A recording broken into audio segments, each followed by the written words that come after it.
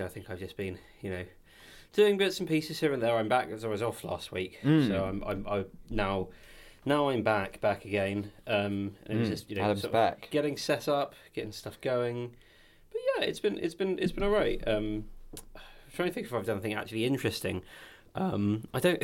I was thinking about that. Actually, there's a card that's sort of about that, which I'm sure we'll get to, which is like the idea of that it's been kind of like wet, and it's just been mostly being indoors and doing indoors things, and even when you're like getting stuff done, it doesn't really feel like you're doing that much stuff, and when you're not doing stuff, it feels like the sort of same kind of thing. Absolutely, that's one of those things. I think it's the mammalian hibernation instinct creates a form of inertia. I mean, I think there was the point at which in the last couple of weeks it stopped being like unseasonably warm and started just being very cold. Yeah, it was basically the point at which I stopped being able to easily wake up at like 6 a.m. Yeah, and also when it's just completely dark and completely cold, that's definitely a thing. Yeah, and I snapped into like extremely groggy mornings every morning, and I was like, because I think one thing that I've been trying to do is not like.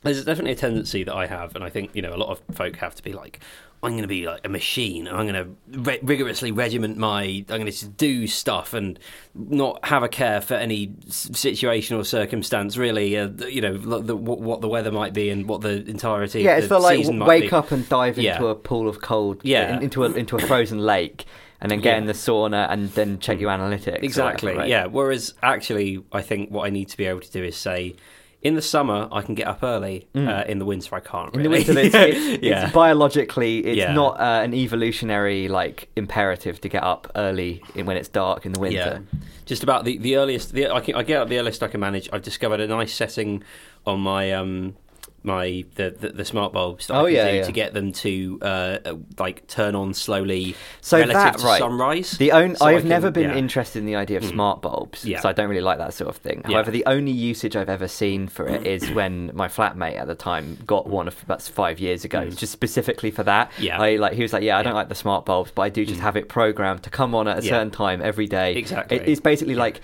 it's not a smart bulb, it's an alarm clock. It just happens to slot into the bulb thing. Because I used to have, I still do. It's just I don't have it anymore. My girlfriend has it now. It was one of those like alarm clocks that sort of slowly, when you set your alarm or whatever, and it can do sounds, but the key thing that it does is sort of simulate a sunrise. Yeah. Whereas I've got that set up on my smart bulbs, but it does it with it actually does it for, I can do it relative to local sunrise time, which is really nice. So I'm currently... So it puts it like an hour back or something? Yeah. Is that what it does? No, I know. I mean, I'm just doing it... It gives you jet lag. Yeah, but no, I'm basically doing it to try and wake myself up at sunrise time, because I like having blackout curtains to sleep because there's people outside, but that means that I can't get the sunrise effect. You don't want the bright light that comes on that makes you think it's nuclear war. Yeah, you don't want that going on. Exactly. But you do want the normal sun. I do want to be able to wake up. You want as one sun on the sunset, as Roger Waters, whoever would say it. Or Dave, it's either Dave Gilmour or Roger Waters. I think it's Roger Waters. Yeah, anyway, exactly. Yeah. So... Yeah, I've been simulating that, and that's been quite nice. I don't know. I've also, because some things have moved. This is Adam's admin hour. My driving lessons have now moved to 7 to 9 on Fridays. I'm yet to actually have one at that time, but that's theoretically my new regular slot, now, which means that they're outside of work hours, and the run of very busy sessions that I had as part of the social enterprise incubator that I'm a part of for Seagull has sort of come to an end. So now we're doing slightly shorter sessions, which means that basically I've been running myself ragged, doing quite a lot. Well, not running myself ragged. I've been all right, but I've been doing longer days, and now I can compress my days back down again because I'm no longer displacing lots of time from other places that requires that. Yeah. So I'm trying to sort of settle myself in a little bit more. And plus, we're also settling in for the long run up to Christmas. Lots of the clients are having code freezes. Very nice. I don't have to worry about as much. It's all very let's just cold, coast. The code freezes. Yeah, very nice. Yeah, no. It's I've definitely had that sort of that wintry kind of thing. I haven't put anything. I was going to write a card that was essentially just it's beginning to look a lot like Christmas. It's definitely got that. It's a week until we are allowed to start being Christmassy kind of thing. I'm one of those people who on December the 1st immediately all Christmas goes on. But before then, I feel like it's like a jinxing it if you go too. Do you know what I mean? No, but I absolutely. must say that just now walking back through the town in the dark, dark with all the lights on and all the people around, because it's pitch black almost now at 5 o'clock in the evening. Yep. And that does give me that feeling of it's December and you're doing Christmas shopping and it's like 4 in the afternoon, but it's pitch black and everyone's out, right? Yeah. And which is a feeling I really like. You know? Yeah. The kind of bustling town when it's dark. Absolutely. And the Christmas market and the smells of the various pastries and things like that. Very nice. Yeah, lovely smell. So that, but it has also, it has got colder, it's got darker. We still haven't had the heating on. We haven't had the boiler on. That's nice. So we're still managing to, although we have... It's pretty warm in here, I would say. It doesn't like, feel like... I mean, what is it? It's, 20. Yeah. That's a very nice temperature. I mean, you are wearing, I will say, they strike like you've got a nice jumper. The nice cardigan. I've got the cords on, which are very warm because they've got a corrugated higher surface area density to them. But I must say, like, in the Achilles heel of this flat is the back room, which is the bedroom, which I've talked about a lot. It's where the humidifier, it's the layer of the humidifier, dehumidifier, and the layer of the humidifier is my favourite D&D. It's a very moist area. There was the issue has been this week is it has just got to the point where it can be, according to the thermostat in the central area, which is where you're meant to position the thermostat, which is often unrepresentative of the actual coldness of somewhere. The thermostat says that it's dropped down to about 17 indoors this week, which is tolerable, right, if you're wearing a jumper. I'm trying not to use the heating. So 17's fine, right? I'm a 20 guy. I really like 20. 20's plenty. Everything should always be 20 degrees all the time, constantly, everywhere, right? So when it gets to that point in the summer where it's like not having a really hot day where it's like 20, where it's like 29, and it's not even having a moderately hot day where it's 25, like warm. I just like it when it's 20 outside, and then you can have the windows open and it's fine. You get a breeze, but it's not like a cold breeze, but it's not warm breeze. It should always be 20 degrees all the time. But it's now, as I say, it's got down to 17 indoors. But the problem with this flat is that not only is that room worse insulated and exposed compared to everything else, but also it's like on a lower level than the rest of the flat because the flat's sort of on a split level. Yeah. And as a result, all the cold air ends up down there, or just something happens. And so the other day when we went to bed, it was like 12 degrees in the bedroom.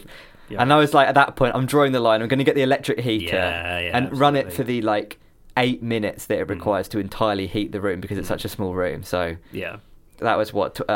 2 kilowatts times 8 minutes, however many joules that is, and then that amount of gas times like 3 or 5, or however much more expensive it is than gas. I feel like it's better than setting all the heating to come on in the entire flat for the whole day to keep everything warm. Yeah. Because that way you're only...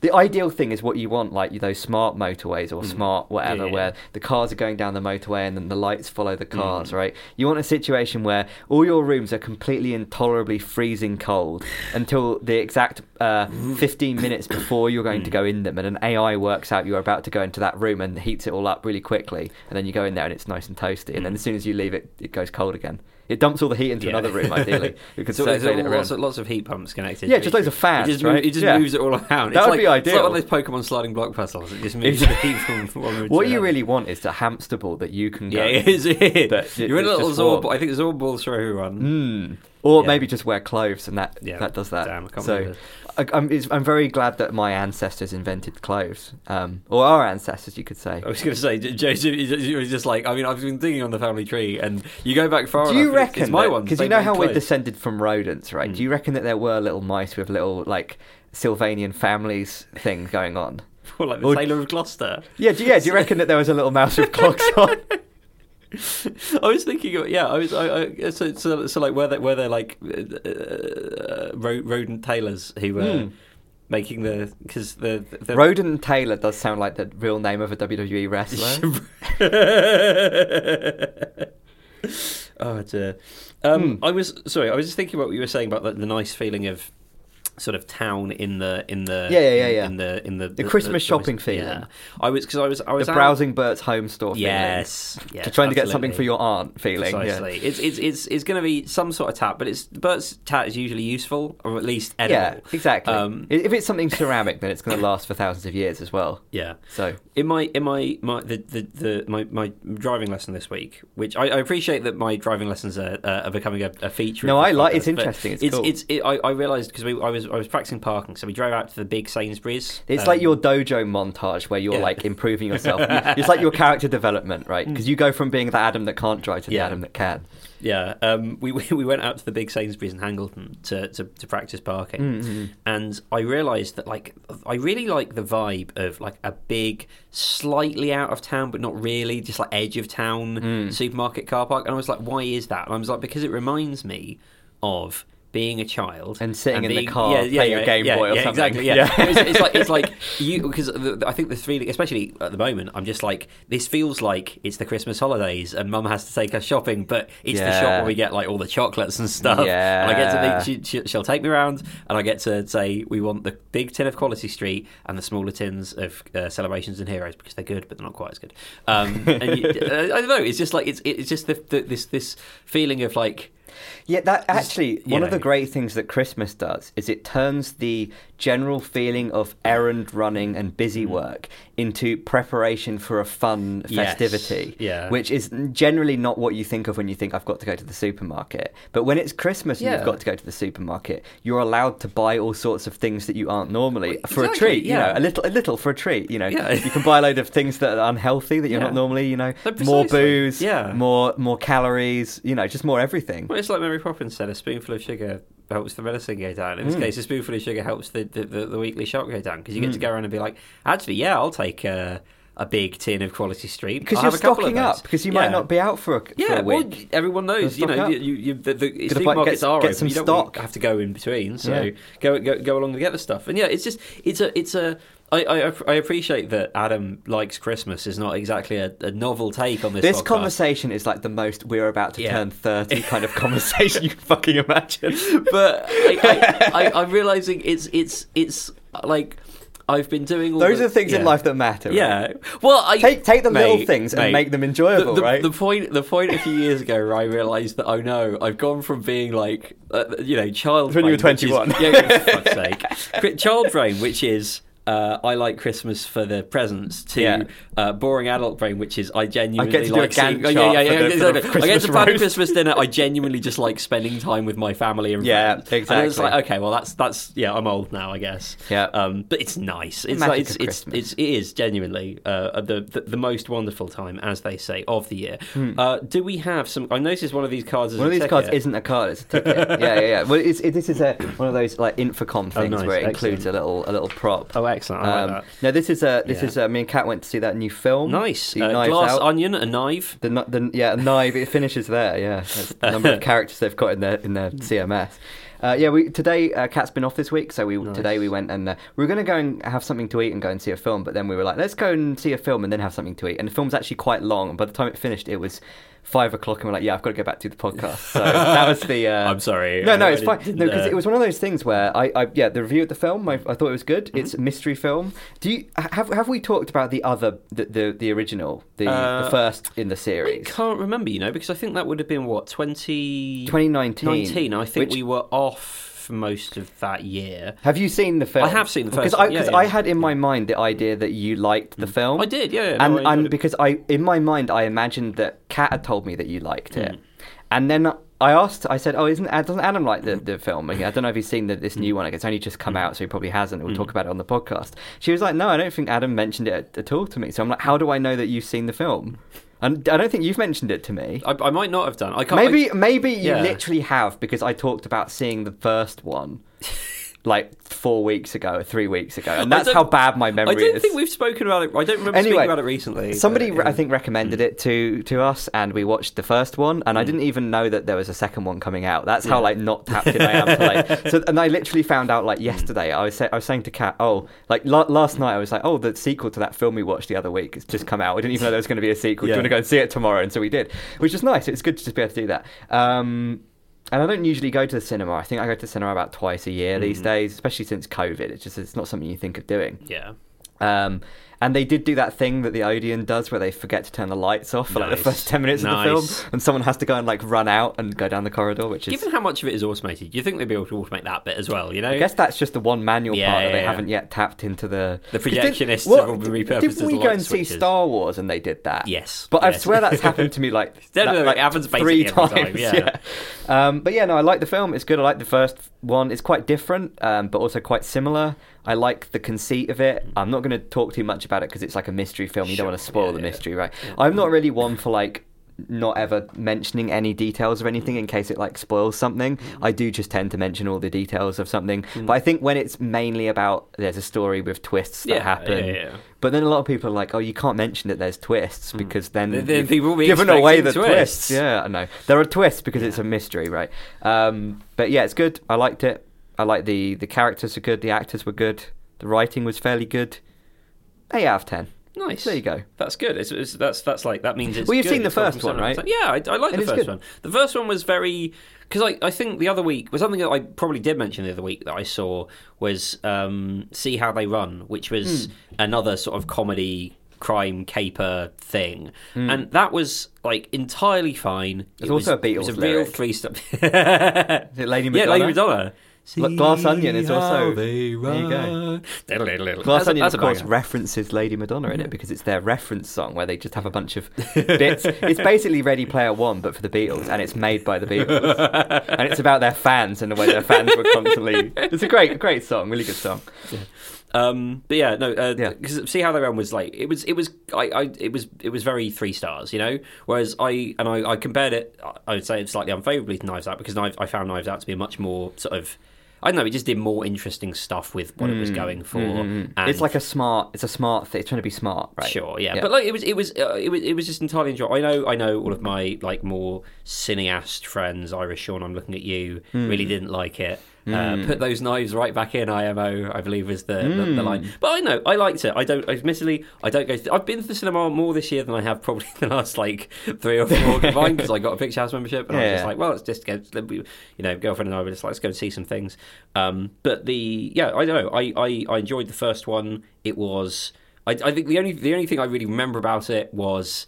the fact that there's a gag where they've done the New Yorker profile of the Daniel Craig detective. Oh the New Yorker cartoon style of it. And I was like, that's funny. They're putting in jokes for people like me. So there's a lot of things in that, the incel right wing kind of kid that's in the toilet or whatever, right? Like the new movie is has got a lot more of stuff like that. It's very topical. Sure. Like for example, it's set during COVID, and there's a bunch of COVID jokes at the beginning. Okay. But they thankfully they get rid of that sort of conceit. It's just like a kind of thing. And there's quite a lot of stuff in it that's more... It's very topical, actually. It's very much like, because this is not a spoiler, but the main rich guy...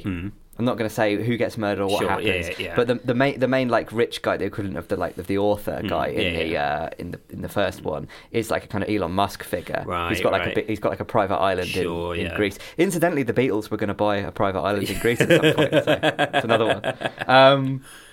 But yeah, so it seems almost like I was saying to Count on the way back, is this Elon Musk Twitter stuff all just guerrilla marketing for the idea of this kind of slightly intolerable billionaire guy that owns a private island being some tech billionaire? I don't know. Anyway, so I recommend the film. It's good. Oh, because I was thinking about this, right? Because there's a kind of I don't know who wrote it. I don't know anything about. I know it's Rian Johnson, right? Who did Looper and stuff? Sure. I don't know. I don't know very much about. He did the middle Star Wars film of New. Yeah. That's I haven't seen the third one. I've seen the. No, he did the second one. Yeah, I've seen the second one. Yeah. But I haven't seen and it wasn't because the one that he did put me off. I just went off the thing. Which is fair. The third one was crap.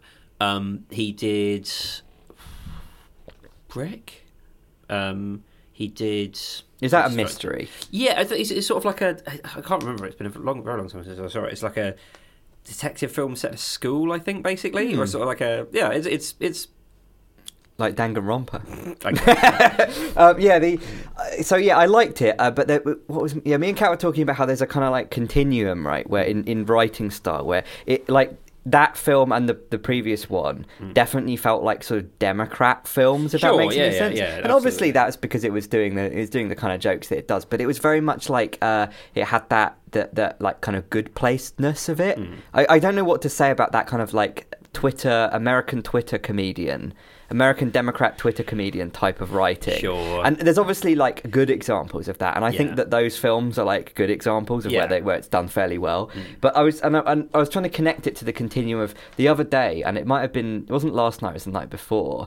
We were just going through our like clean-up list of films that were on the like films to watch at Halloween list, which we're still going through, even though it's almost like the end of November. We're still going through the like October films list, and we have to get them out of the way before Christmas. To November. Exactly, Shockvember. And we watched Cabin in the Woods, which is the Joss Whedon thing. He's the perhaps the example. Well, this is what I mean, right? And I was thinking there's obviously a continuum where like, you know, sort of in the middle is maybe something like The Good Place, and then on the one other end you have like the Joss Whedon, and then but the thing is, these are all quite clustered together. You have to. I'd like to go quite much further away from the Joss Whedon end, ideally. You would. I think this is what the online people characterise as soy banter. Is that what it's called? I believe that's the phrase. What is soy? What can you give an example of soy banter? So if we were going to do some soy banter, what would it be about? It would be like something dramatic would happen. There'd be an explosion or something, and then I turn to you and go, "Well, that happened."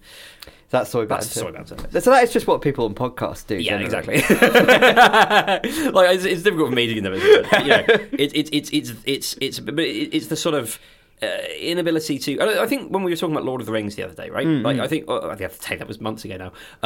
It was, but one of the things that I think I really appreciate looking at those films now, when most big budget sort of splashy, you know, expensive. We saw a trailer for the Dungeons and Dragons film that's coming out next year, probably, or probably maybe for Christmas. Yeah, and it's definitely, I forget who's in it, but it's that kind of vibe. Yeah, it's like there's the Dungeons and Dragons stuff, like the bear that's an owl. Sure, and there's be like an owl bear. Yeah. Like that sort of thing. I mean, have you seen the trailer? I haven't. That's literally is that it? Like, that's literally what the trailer was like. See, but like it's so easy because it's like, but it writes itself. All you have to do is basically just like it's Jon Stewart shit, right? It's like anytime anything happens, you turn to the camera, Riley, and just raise an eyebrow, but like you turn that into words. But the reason I was sort of talking about Lord of the Rings is because it's it's probably the last. I mean, again, I don't watch very many films, so there probably have been loads that characters that could meet this description. But the last sort of more difficult to find, though, right? Especially since the Marvel films got big. Yeah, the big, sort of films don't allow themselves to take things seriously and don't allow themselves to have real to have. Like I don't know, all of the Marvel stuff. Like they'll occasionally be very serious, but then it'll immediately go back to that sort of stuff. What I want is Gandalf explaining to Frodo that he shouldn't like wish death on Gollum just because he finds it annoying and inconvenient, and he shouldn't. He shouldn't lament his situation just because actually you've just got to confront what you want the is reality real talk. That you've got. Yeah, exactly. That's what I want. All I want is real talk. Yeah, because that reminds me of something I was saying about that. I mean, Kat's been playing. I guess this is the second card. I think it's the second card, which is Media Month. Which is basically just, I can't really think of that many things that I watched and played and done that were like media things that would just be like, I'd want to talk about just that. But I think in aggregate, the fact that it's been very cold and wet and rainy and there hasn't been much to do because it's November has meant that the last month has been quite a media heavy month for me personally. So I'm just wondering, it's like a roundup. It's like and then Kat was like, oh, when you talk about this, you could do a thing, you and Adam, like that guy, that gamer guy that does here's the things I've been playing. And I was like, what, Macadamia Lad? Who's Macadamia Lad? Not Clint, sorry. Fucking Errant Signal. What's his name? Chris Franklin. Yes. Franklin, Macadamia Lad, yeah. That's what me and Kat call him. I'm sorry, Chris. Anyway, so that's moving on from Joss Whedon. Yeah, Kat's been playing the new Sonic game. Macadamia Lad. Does Macadamia Lad have any opinions on this? Yeah. What does Macadamia Lad think? Oh, dear. Cat's been playing the new Sonic game, and it's like surprisingly good as a Sonic game. I.e., the Sonic series had basically like 3 eras. The first era was when it was just a platformer game. That's what all of the old heads say was the best thing. The second one was when they tried to make it a more immersive multimedia experience. When it went into 3D, they started putting cutscenes in, they started putting like adventure game elements in, and it became, a lot of people thought it became a kind of a mess, especially given that the games, the 3D games started coming out in the late 90s at a point where like games from that era don't look very flattering to modern standards. But because Sonic Adventure 1 at least came out on the Dreamcast, it looks like a PS2 era game, which were around until the mid noughties. And so when you compare this 1998 looking game to something from 2005, it's a little bit like, oh geez, this is a bad game, when really it actually came out like at the same time as like Spyro the Dragon or like Ocarina of Time. But because it looks like a PS2 game, everyone's like, geez, this is a terrible game. Anyway, that was the second era of Sonic, which then ended up becoming like the Shadow the Hedgehog kind of stuff, which a lot of people, you know, at the time when you're kind of like our age, you see those Sonic games, especially if you've never really played them. This is my experience. And you think, geez, these are both for babies and also very cringe. And then there was the third era of Sonic, which was a reaction to that, where they were trying to get back to basics and like the Wii games and stuff? Yeah. So at that point, then they were trying to avoid getting too into stories. They're trying to not have cutscenes and try to not involve all the Sonic characters that people on Twitter get really weird about. They were trying to make everything like, let's just get back to basics, like the original games on the Sega Mega Drive, and get back to the genesis of Sonic, they could say. Nice. And just have a guy running around a thing. And so then there was the third era of Sonic, was the like self-aware, we want to be like cool again in a basic kind of way. Sonic blows up Dr. Eggman's spaceship, turns to the camera, then that happened. Well, exactly. Yeah. Well, this is the thing. So that was like the second era of Sonic, right? That was the thing, right? But although, the self-aware era of Sonic, it did become a bit like, when there were cutscenes, they were a little bit like not content to just be like naive, and they had to be like referencing the fact that like nothing really matters and it's just a video game kind of stuff. It was a little bit like not quite like fourth wall breaking, but like it was in that going towards that. But now I believe we've entered the fourth era of Sonic, where they're going back to that second era again, because now there are enough people nostalgic for the like, you know, the sort of naivety and anime intensity of the original the 3D Sonic games, and the sort of very overdramatic cutscenes and the character moments and the fact there's all these different Sonic characters that you care about, right? That is now becoming a big feature, which is very interesting to see, because I suppose it's just the 20-year cycle, like reasserting itself, right? And we're playing this. Yeah, I just saw you wrote 420 at the it was 1420. That was the time of our film. That was another thing about that film, by the way. It started at 2:20, right? Was the time for the film? When did the adverts actually finish? Right? Well, I don't know. They weren't that long actually. There was that Dungeons and Dragons one, but it was only like maybe 10 minutes of adverts. Right. It wasn't. I think it's not as bad as it used to be. Yeah. But what was weird about that film is it felt like a 100-minute film, but it was like 2 hours and 40 minutes. Because it was very like the pacing was very they did a bunch of jumping around, but like they did that thing where you have a bunch of plot happening and then they just drop in like a comedy scene, but they integrate it well enough with the plot that you don't feel like it, but then it just gives you a little breather. And then the film worked well for a film that was a bit too long. Anyway, Sonic, me and Kat's been playing the new Sonic game, and it's an open world game. It's a Breath of the Wild clone, which is very weird. What? So it's basically Sonic, right? But you're running around, but instead of running down like a rail, literally rail, right? Rail sort of thing, and jumping and avoiding the things. You're like traveling around this big island that's like an open world island, and like unlocking keys like Breath of the Wild. Or, like, you know, like all the it's very, very odd. And I like the idea of doing a Sonic game but with like a Breath of the Wild conceit, because those open world games are all about traveling, and Sonic is all about going fast. So it's like, why not combine the two and have like the traveling, like you don't want to do the fast travel because you're having fun being Sonic, right? It makes a lot of sense. It's weird that they hadn't done it before, but the issue with it is that they've copied Breath of the Wild to such an extent that I don't like being the kind of person that says, oh, they copied this from that, because it's obviously just inspired by, or it's like just a trope that's being used, and that's fine. But like, there are a lot of very small details that are identical to Breath of the Wild that don't need to be in the game, that could just be something else. Like, there's these little Korok lads, like in Breath of the Wild, but they're like little clay kind of... they have like a plot reason behind them. They're like they're like clay they're a bit like the terracotta soldiers or something, Sure. but they kind of imbue the spirits of this lost civilization because of course, like Breath of the Wild or like a lot of these open world games, it's like a post-apocalyptic thing of like a lost civilization of aliens, and you have to uncover these little potted guys that are like little Koroks that do cute noises, and then you solve the problems. Anyway, yeah, there's a lot of things in it like that. All the sound effects and sound design, like the little sounds, like when you in the menu and when you uncover something, and it kind of does that doo-doo-doo kind of sound, Sure. like that kind of mellow piano little riffs that they do. Like in Breath of the Wild, it's all over the Sonic game. What? Like Sonic is a game. The menu, where it's like yeah, this is what I mean, right? Yeah, it's very odd. Yeah. Well, so the music is, I'd say, quite good. It's not like Breath of the Wild style, really minimal piano. It's like minimal, but not as focused. It's not just like the piano thing, which is a bit of a shame, but don't copy Breath of the Wild. It's good. Yeah. But the one actually one good thing about the music is it's got a load of just good like drum and bass and trance music in it that's pretty good. And also when you fight the bosses, there are just like songs, but because it's like reactive music, right, it will basically just be like you'll be on one phase of the boss and there'll be like some kind of like I don't know what genre would you call it. It's like a kind of emo music, I guess. It's got like singing in, right? It's Sure. like it's like New kind of metal, stuff. maybe. Yeah, it's whatever new The metal sort of is. thing that you'd use in a wrestling promo package. In fact, some of them are more like that yeah. than others. But like, last night Kat was like, "This does sound like Jim Johnson kind of stuff." Yeah. She was like, it sounds like something like Miz like entrance Yeah. theme kind of stuff. But the cool thing about it is when you're fighting the boss, the different phases of the boss battle are like coupled to different parts of the song. So it will just like.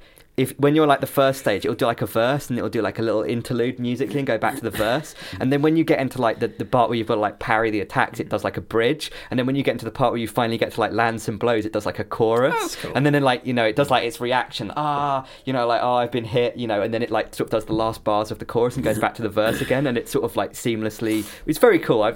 It's kind of the thing that you've been seeing in games since like, what is it? Fucking Monkey Island 2 has that, and the like Ocarina of Time overworld when you're like running around Hyrule Field, it like assembles the movement when you're like towards an enemy, it like makes a slightly scarier bit of music. There's obviously been in like games for like 30 years, but it's just interesting to hear it in the Sonic context of Sonic is a game that just has songs in sometimes, and so trying to do it of a song of like reassembling the lyrics of a song, it's kind of cool. So yeah, good music and sound design, but a lot of it does sound like Breath of the Wild. All the menus kind of have a Breath of the Wild vibe, but like it has like a map that looks identical to Breath of the Wild. Sonic has a like, Sheikah slate. So there's a lot of like cyber kind of it has that aesthetic of like ancient cyber Tron, but like Tron but ruins, which to be fair, like Twilight Princess had. That was like a pre Breath of the Wild thing, but it's definitely like I associate it with like Zelda or like with that kind of noughties game thing, which is weird that those games are really old now. But yeah, overall pretty good. And the thing that I noticed that I thought was good about it was that unlike most Sonic games, that the ones that have cutscenes, the cutscenes generally in Sonic games are just like, whoa, that was crazy. Oh, Dr. Eggman's got the crystals. We need to chase him. Come on. Like pretty much, right? That's what they're like. And then you might have like some actual shit like where, someone has like a story. Like for example, in Sonic Adventure, there's like Tails has his like, I'm living in the shadow of Sonic and I have to like, do something for myself. And then it's like character moment or whatever. But it's all just kind of like, it's quite linear. And when you end up with a game where it's like an open world exploration type of game, most of the conceit of all of the cutscenes is you're walking around and then you get enough keys to unlock a new cutscene, and then you get to like talk to Amy Rose or to talk to Knuckles or whatever for like a minute or two, and you get like another little drip feed of content, which means that most of the cutscenes in the game are just like, yo, what's up, vibe check, how are you feeling? And then Amy's like, yeah, Sonic, I really just feel like this place has like a really solemn vibe. Like I've been looking around and it just seems like it has. And Sonic's like, yeah, I'm getting that vibe too. And so you have all these like Sonic characters who are all just like exchanging like emotional notes on the kind of vibe of the place that they're in a kind of like very ambient way where there isn't much like motivation within the cutscenes. It's just like a bunch of people just like hanging out and like, yeah, I wonder how we're going to escape from this weird ancient cyberspace island world thing. So yeah, very odd. But the first thing I was going to say about this entire game was that it made me realize that what I actually care about in a game, the game has to have some sort of, if it's a plot type of game, the plot can be any old shit, but it has to have like character moments where people have some real talk, right? I was thinking like, why do I actually like Final Fantasy VII, even though in a lot of ways, like technically and thematically it's quite weak, and it's just because like despite the quite odd story and like weird, like disordered jumping from plot thread to plot thread, including a bit where you have to get up onto a military base by jumping on top of a dolphin that takes you up there, and just shit like that, right? That coupled with like characters dying and people being like betrayed and stuff. The reason it works is because there's like a bunch of character moments where people do some real talk and talk about their feelings. And so when you get Sonic and Tails talking about their feelings, you know, in a little cutscene, even if the game's stupid, if you've got two characters doing some real talk, I will like your game. Turns out, that isn't what I used to be like when I was younger. I used to be one of those people that didn't like cutscenes or story. I used to think that games ought to be a physics simulation that creates, I don't know, fun by virtue of the game feel. The Stu Campbell belief. One of the few Stu Campbell beliefs that are at least defensible. That's one of my pretty good. That's my medium. I can't think of any. That's on the Switch, although it's on all the consoles, and I think the Switch is the worst one to play it on because it's an open world game, and I don't know what engine it's running on, but it has a lot of pop in, which when you're running and you're Sonic and it's really fun and you're going really fast, and suddenly there's like a thing that pops in, it's not like GTA San Andreas loading off of a PS2 disc bad where you crash the Harrier jump jet constantly into buildings that have only just appeared, but it is like they'll like you'll be climbing up a big thing with loads of platforms, and then you'll be like shit and you'll fall off, but the platforms below you have like loaded out, and so you can't fall on them. You can't like catch yourself by landing on the platform. You just fall all the way because the platforms don't load in time for you to actually land on them. So yeah, that's a little apparently on all the other consoles that aren't the Switch, that doesn't have that problem. So there you go. Okay, that sounds quite fun. Yeah, it's quite a fun game. It's pretty good. Recommended, fairly recommended. I mean, I've not really played any video games since I moved my PC into the office and started using it as a work computer. But that sounds pretty good. I was just trying to think what I've been doing this media month. I've been watching Andor, I've heard a lot about Star Wars TV show. It turns out that what we needed all along for the Star Wars stuff to be good was to basically make it just a Tony Gilroy crime / bureaucratic. Is it like a procedural in space? No. So effectively, what you get is like. You follow like about 3 or 4 different characters over the course of this series. Is there a Daniel Craig Southern Detective? There's a sort of. There is an extremely inept or slightly too apt for his own good, but not enough to get him out of the massive trouble that he gets in. Is this a Disco Elysium thing? It would be funnier if it were a Disco Elysium thing. I'll be honest. You've got this sort of like small time thief. I guess medium time thief, Cassian Andor, who's just sort of hangs out on this backwater planet. He's trying to investigate. He's trying to like find his sister because over the first 3 episodes comes out that his sister was. He was sort of part of some weird child-run tribal society on a planet that had its environment completely fucked by the Republic. Actually, it wasn't the Empire at that point. And then he was taken in by some scavengers who, because a bunch of his tribe were murdered by these people on a crashed ship, and then some scavengers come and like take him away, and he's trying to find his sister, and some security guards shake him down and he murders them. Right. The Cassian Andor signature move in this show, which is again the signature move because he's the sort of like cool guy from Rogue One, right? His signature move in that, basically the first thing that he does is just like murder a guy, just straight up ice him, and that's basically what he does the whole show. And you still like him. It's great. And then he gets drawn into the Resistance.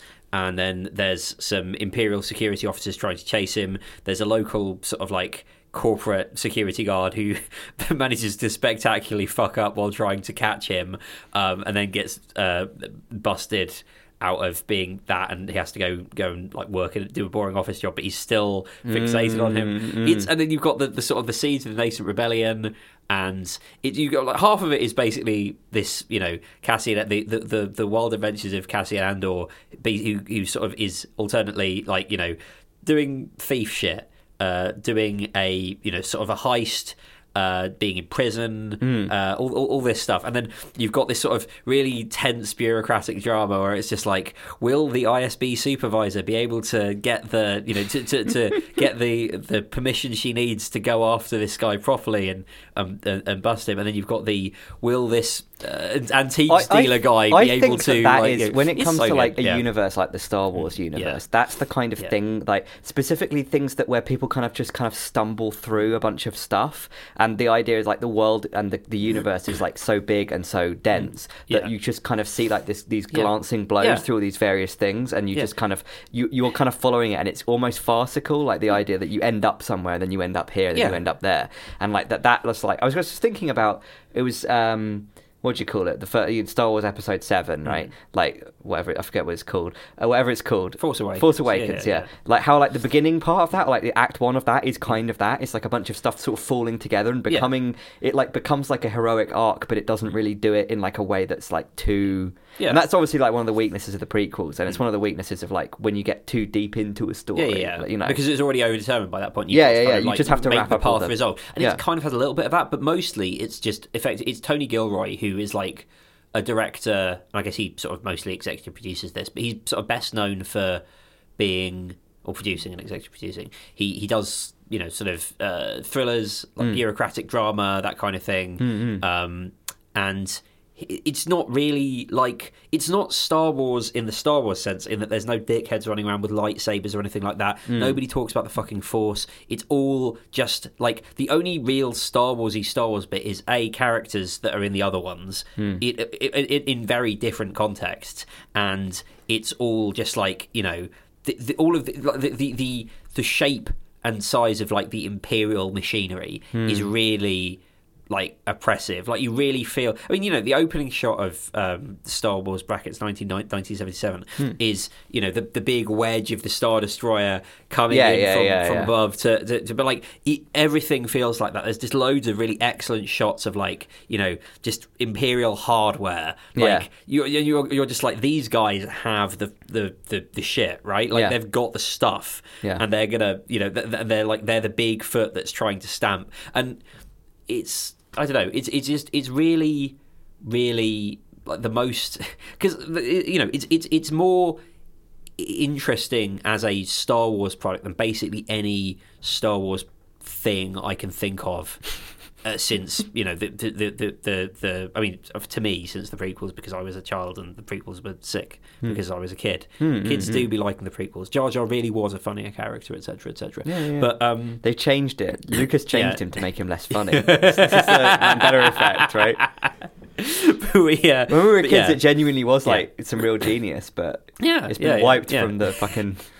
But we have been wiped from the whatever. I mean, I can't. What are they called? They're not called the Republic Archives. What are they fucking called? The fucking like the Holocron Archives. The fucking But it manages to dodge a lot of the nonsense of the more recent Star Wars films by not being all about like some Destiny or Jedi bullshit. It's about material circumstance, right? It's about, here is an oppressive regime doing bad things. What are people going to do about that? How are people's different responses to it structured by their circumstance and personalities, etc.? And then what are the people within that like? And I think it portrays a pretty, what feels like realistic portrait of the kind of freaks you get running places like that. You've got like the sort of there's a guy called I think it's Major Partagas, who's basically like control from he's like he runs the John le Carré circus, he's like one of those like sort of Donish spy master sorts, right? He's like he's always he's sort of very, he's running a spy ring, but really he would happily be like smoking a pipe and sort of doing the tutorial. The fact that he's like less invested in it gives him his kind of power, right? Yeah, and then you've got like the sort of the person who's come up through the whatever, the criminal investigation division, who's like a sort of different kind of person, but she's very intense, but she's also like profoundly evil. And then you've got like the ghastly rent-a-cop, like sort of, you know, corporate security guy who's like convinced he believes in the mission of the thing more than anyone else, but he can't get him to give him a job. It's so good. And it's also different from any of the other Star Wars TV shows that we've had recently, because they're all streaming show. This feels like a TV show, right? This wouldn't be out of place. I mean, if you took away exactly. If you took away the Star Wars side of things, then it could very comfortably, you know, it would be robbed of some bits and some aspect. Especially for me, being a you know, one of those people who got bitten as a child and therefore, you know, is perpetually subject. But you sort of have a like it feels like it could be, you know, something that's on, you know, HBO. It's not like The Sopranos, but it's you know, prestige. I'm thinking TV it's style. Interesting to see how all of that stuff is going to move towards, like, how, like, if you think about just like the kind of settings of where you'd have a genre and then you'd have a setting, right? So you'd have like, you know, detective show in, you know, 1950s, you know, Nevada or something, right? Well, you just take these like settings and you have these like tropes and you kind of put them together like that.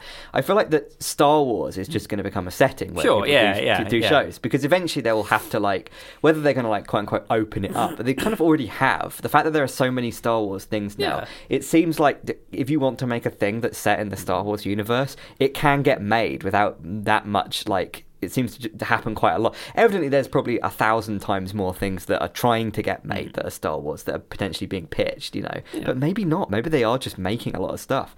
And so the idea that, like, all these, like, media properties are eventually just going to become settings for people to try to develop ideas, in the same way as, like, you know, getting the rights to a real life story about, say, like a famous person, and then, you know, you write some spec script about that and try to get it like into a thing, and then that becomes the setting, and then you might get multiple things that are, like, for example, like all the movies that are based on kind of LA in the 20s and 30s, like that, like Aviator, and then I suppose the Gatsby is kind of in that, but not LA, but you know what I mean, that particular, like, having party, the 20s party, the 2020 party that everyone was going to go to, right? Like, that has just become like a trope, which I'm not sure it was as popular as it was before 2010s, 2000s, like that, like the Jazz Age thing, or specifically the kind of like just that particular like look and vibe, that just became like a thing. And also like particular like characters and figures in that era and just drawing inspiration from them, that has like a kind of like a timeliness which can then be sort of mined for, in various different ways. And I think that like something like Star Wars or Lord of the Rings have their own sense of like timeliness or placeliness, which is eventually going to become, but other than like the real decade of the 1920s or indeed the movie version of that decade, I think presumably it's a lot more profitable because you have to do a negotiation on it, right? And also because you've got a big built-in base of people who are just going to say like, oh, this is setting here, sign me up, you know. You don't have that as much for, like, I mean, maybe you do have some people who are just like, I'll see anything set in the Jazz Age. But the thing is, you could imagine that decades ago that is something that people would be more, you know, and it might just be that now it's like people's tastes are specific enough that it isn't just like, oh, I want to see a movie that's set in the 50s, because there's been quite a lot of movies set in the 50s, right? But it's like that you want to see a movie set in the Back to the Future version of the 50s, where there's like, maybe you see George McFly, but then there's some other stuff going on. Like, that sounds ludicrous, but probably someone will pay to see that. Yeah, I mean, that's sort of what this, like what's like I say, the Star Wars stuff is kind of it's central in as much as that is the setting, but you could take out all the Star Wars stuff and it would all still work completely fine. You could just replace, you know, the Empire with generic space Empire. You could replace, you know, all of the stuff that's in there. Like, I think this is. But making it Star Wars gives it a kind of authenticity, and also allows them to take the things that are just inherently a good design in Star Wars, and not have to reinvent them just for the sake of not copying. They basically get for free all the good stuff about Star Wars, right? Like this, you know, the Empire the big ship wedge designs. That goes exactly. You just put that in like once every few episodes. I mean, there's a ship that they use, which is, I think it was like a leftover design from Chris.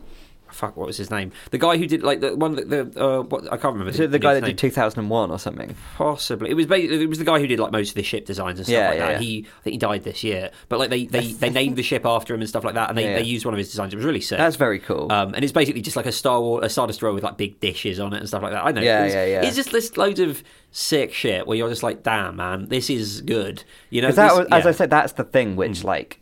I suppose that one of the main... Because I was actually thinking about this when it comes to like fantasy settings in general. And one of the main things that you want, obviously, is a sense of authenticity. Because fantasy itself is inherently inauthentic. And so the main number one priority for any fantasy setting is to have an authenticity to it. It's to have the greebling and the like little brushed bits of something that make it look worn. Or like the reason that like fantasy setting means like Lord of the Rings or like medieval / whatever, like European... myth, whatever. Like the reason that it has that connotation is because that seems like it has a kind of solidity. Yeah, it's developed. Yeah, it's like you've got all the stuff. It's the reason why D&D aped so much of that stuff. Is because it's been not even thought through, but like it's coherent in a certain way that feels like it reads as real or substantial in some way, doesn't it? Yeah. And I guess Star Wars has the same thing, right? Like it's so, it's just like it taps into, it's been able to tap into stuff, right? Like even from the first. Like, if you watch the first 3 films, like, they're actually pretty different in a lot of ways. You know, once you get past the first one, like, the first one is kind of its own thing. And then after that, you've got, like... First one is my favourite one, Yeah, it's the best one. Yeah. But, like, fuck the Empire people. Like, it's fine. But, you know... but glad that people are finally coming around. Yeah, I think the other ones... It's dark. Ooh, whatever. But... After you've got past that, like once you have the first 3 and then you have the prequels, and then even though you've got all of the like expanded universe stuff, which does, you know, sort of establish a lot of stuff that later gets brought in, even if you just look at those 6, you have a real solid sense of like, this is the Star Wars vibe, you know, this is the Star Wars feel. This is what it looks like, this is what it feels like. You can play with that, you can push it in certain directions, you can do this put them in a forest, you can put them on a snow planet. But like the same reason that like I've made this joke before and I can't remember where I got it from. I might have come up with it, but it feels too good for me to come up with it. In the same way that I could say to you that Pedophile is a Star Wars character name and you know what I mean.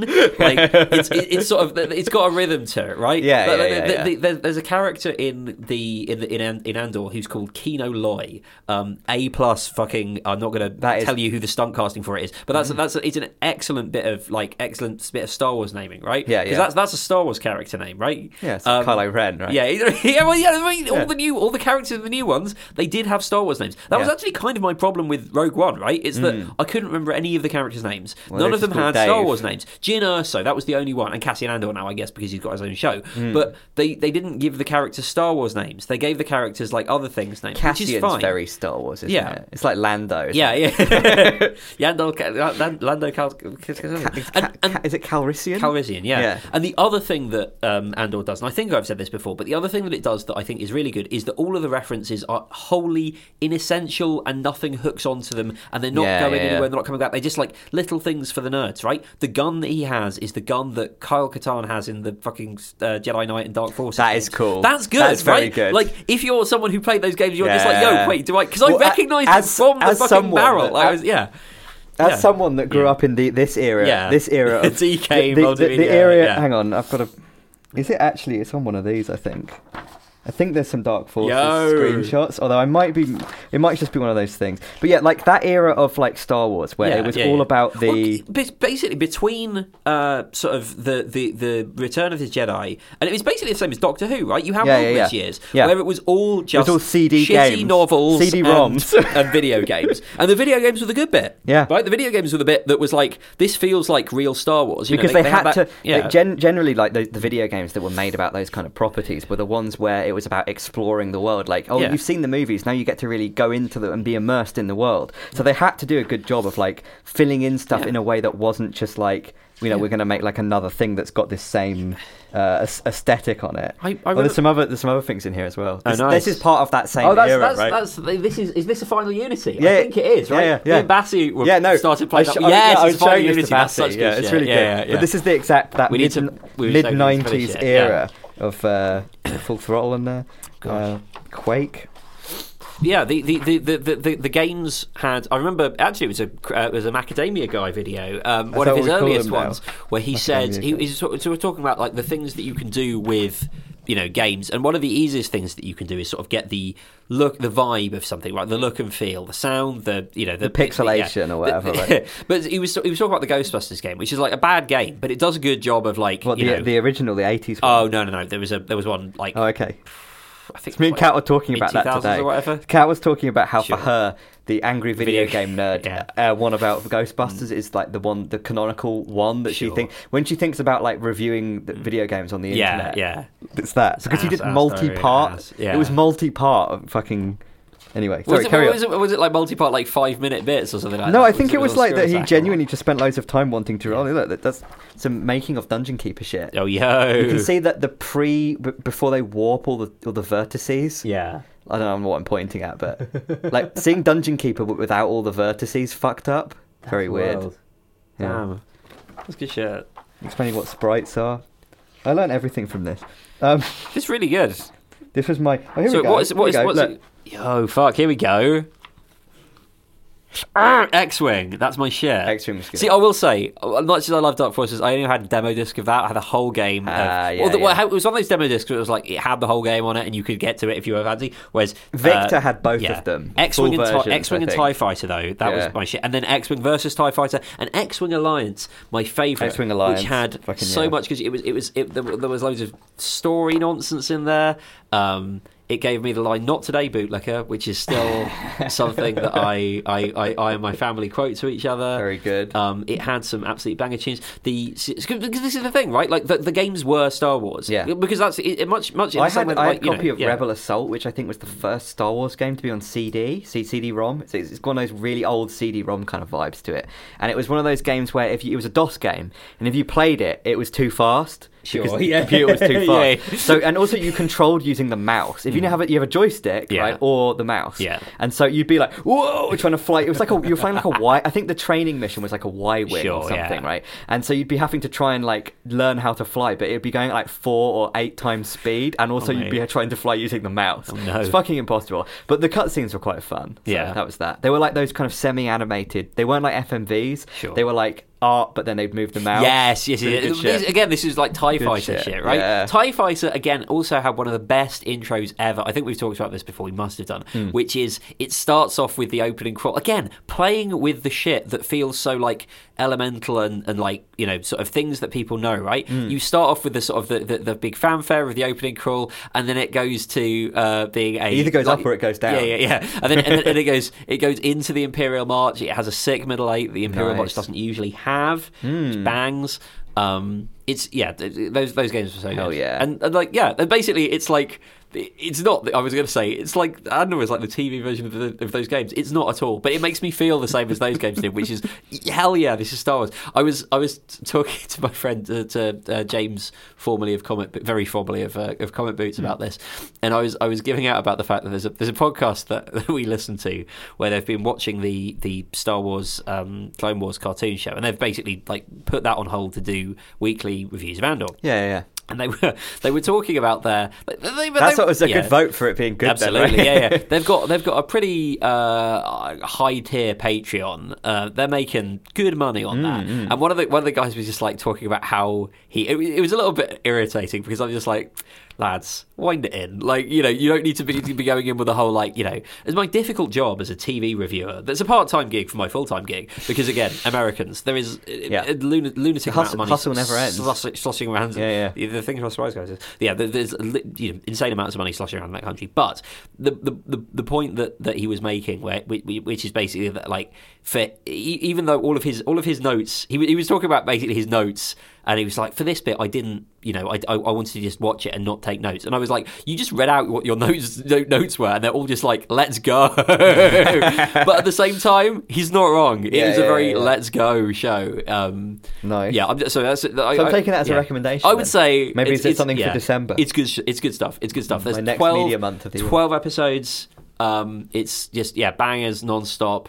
There's been no duds. Like, it's unlike I don't know. The Mandalorian was a very like Netflix style show, right? Yeah. It was very, it was filmed in the fucking volume, that sort of like big wraparound screen thing. It was very, and like, I'm sure there are lots of things that gives you. I'm sure there are lots of things that make it easy, but like it is a little bit like now George Lucas can stay seated. Yes. Do you know what I mean?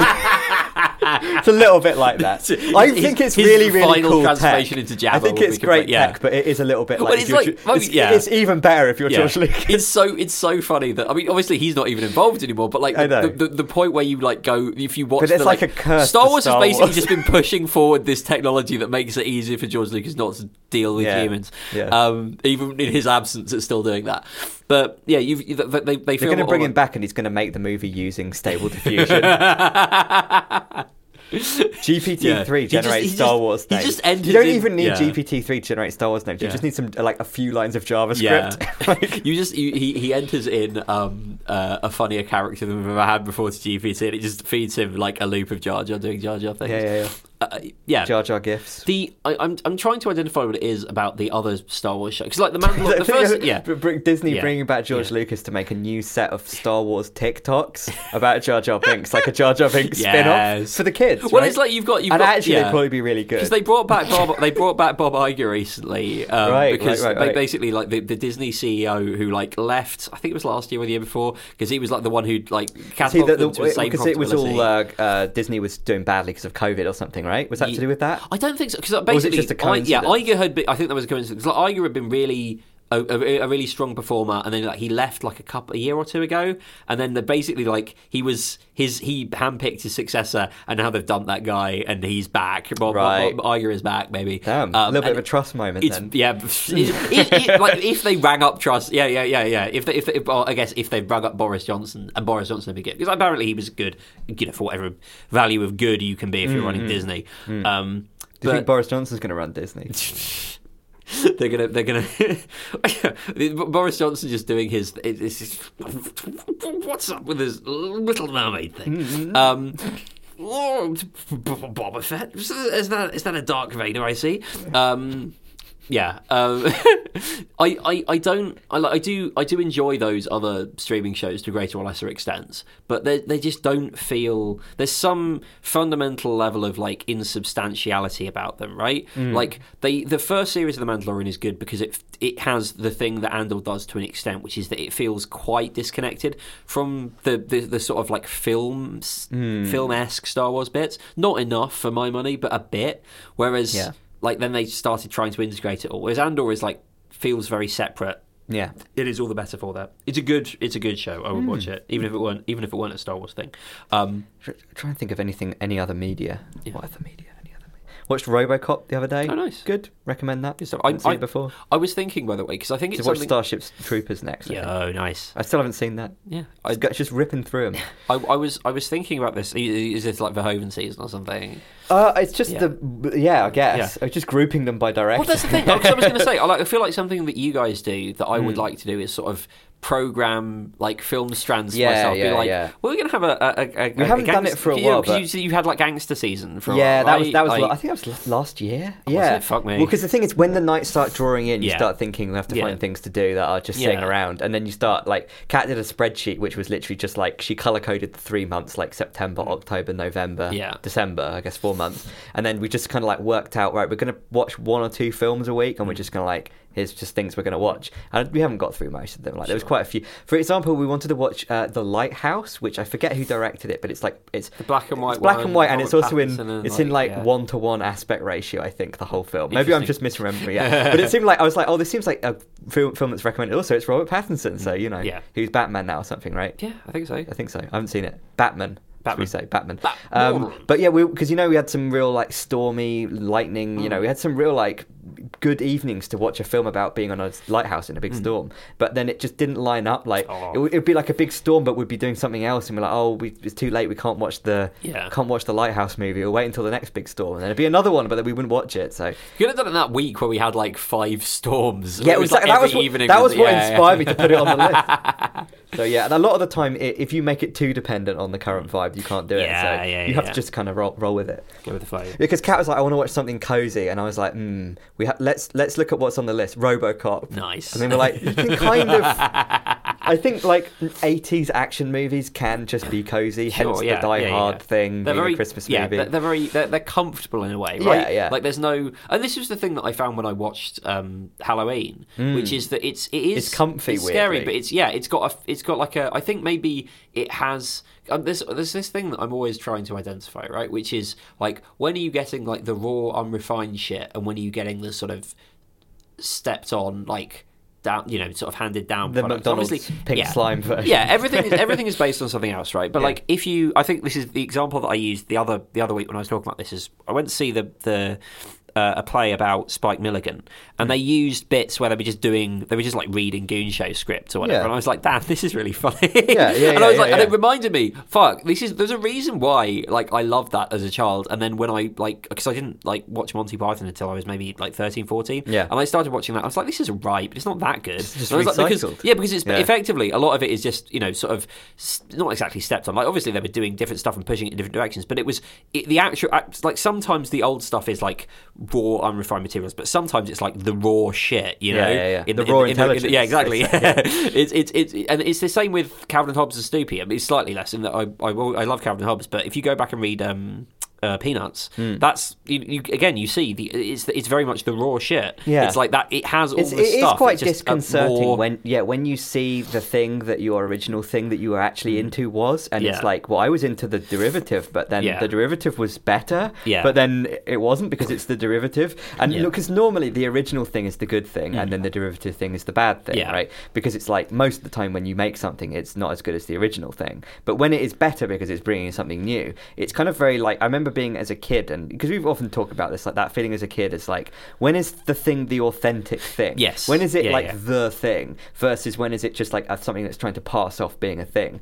Like I often talk about this in the context of like making stuff, right? When is your blog like a real blog? When is it like a real website? Or what makes it like a fake website? Is it if it's on GeoCities, it's not a real website because it's not hosted in your own domain? Or if you make a video game, is it real if it doesn't come on a CD with like a label on it with a publisher's logo in the corner, right? Seal of quality. Yeah, exactly. I remember Irish Sean used to talk about like when he did his podcast, he got a sponsor because he feels like podcasts should have that a is little part bit of sponsorship the, or whatever. Like there are certain things where even if it's like the classifier in your brain trained to understand what makes a thing a thing. Like you have to make sure it talks and walks like a duck, otherwise it's not a duck. Whether or not the commercials matter, like it's a thing that people feel as though it's one of those things where it's like has X of Y attributes is thing, in the same way that like I think I've spoken about this before, but like not to do all the. I feel like I'm becoming a nerd media guy, which I definitely have tried all to media move away now is from nerd media. You were running away from it, but the nerd media was expanded towards like me. a kind of Mount St Helens situation in the pyroclastic nerd shit. R.I.P. to the people who lost their lives in the Mount St Helens explosion.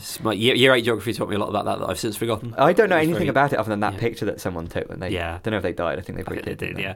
When was that? Like 40 years ago. Yeah, it was quite a while ago. It was 82. Something like that.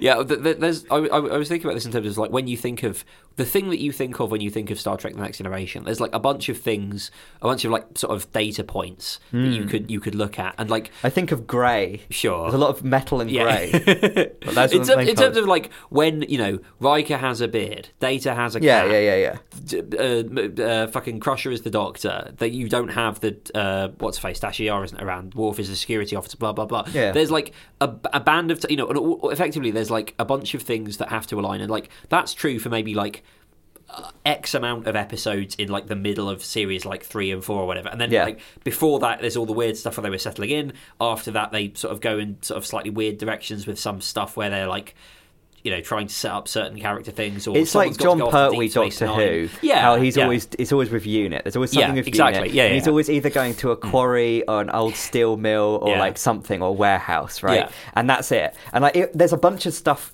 like maybe at various points, and also especially towards the end, like just before Tom Baker came in, Yeah. where he isn't doing that. But it doesn't really feel like that's the real. You think of like John Pertwee, Doctor Who, he's got that Whomobile, he's doing some kung fu, you know. Benicio Aikido, please. Still got it. Nerd media correspondent Adam dialing in. Yeah, so that's the sort of vibe, I guess. It's like that. What are the things where they've got that? But the point is, there's actually a very limited bit of the thing that you think about. When you're thinking about a thing, the thing you're just thinking about one episode. Yeah, exactly. This is what Kat was talking about with AVGN, right? Yeah. She just thinks about the Ghostbusters thing, because for some reason that was the most what is the word, like stereotypical, archetypal. Yeah. There's a better word. Paradigmatic. Yeah. There's a more normal word, and you can never find the word, can you? I hate it. I hate words. I hate how they do this. They make lots of words that sort of mean the same thing, but they should either make them all mean exactly the same thing, or make there only be one that means that thing, rather than make multiple words that sort of mean the same thing. Blame the French and every other country that's invaded us. And it's never a weird word that I forget. You remember the weird. Yeah. You remember the expensive words. It's the cheap words, you know. Yeah. Maybe we should just wait until I remember it. Can I go to the loo? That'd be a really good. I'll just sit here and just go through. I'll do that thing where you go, oh, it's on the tip of my tongue. Yeah. Oh, it's, Back in a sec.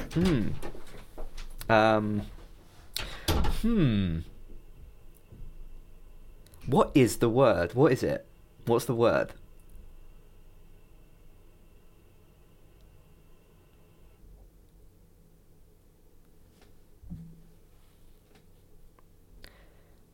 Just can't think of what the word is, I'm afraid. I'm still thinking. I'm still trying to think.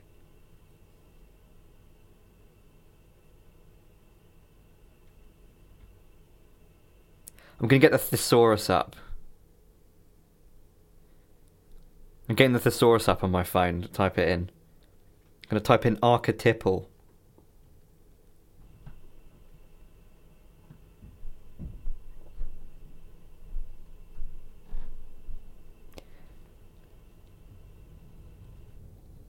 It's probably quintessential, but I don't know if that's quite it. That's a better word than whatever the word I was thinking of was, though.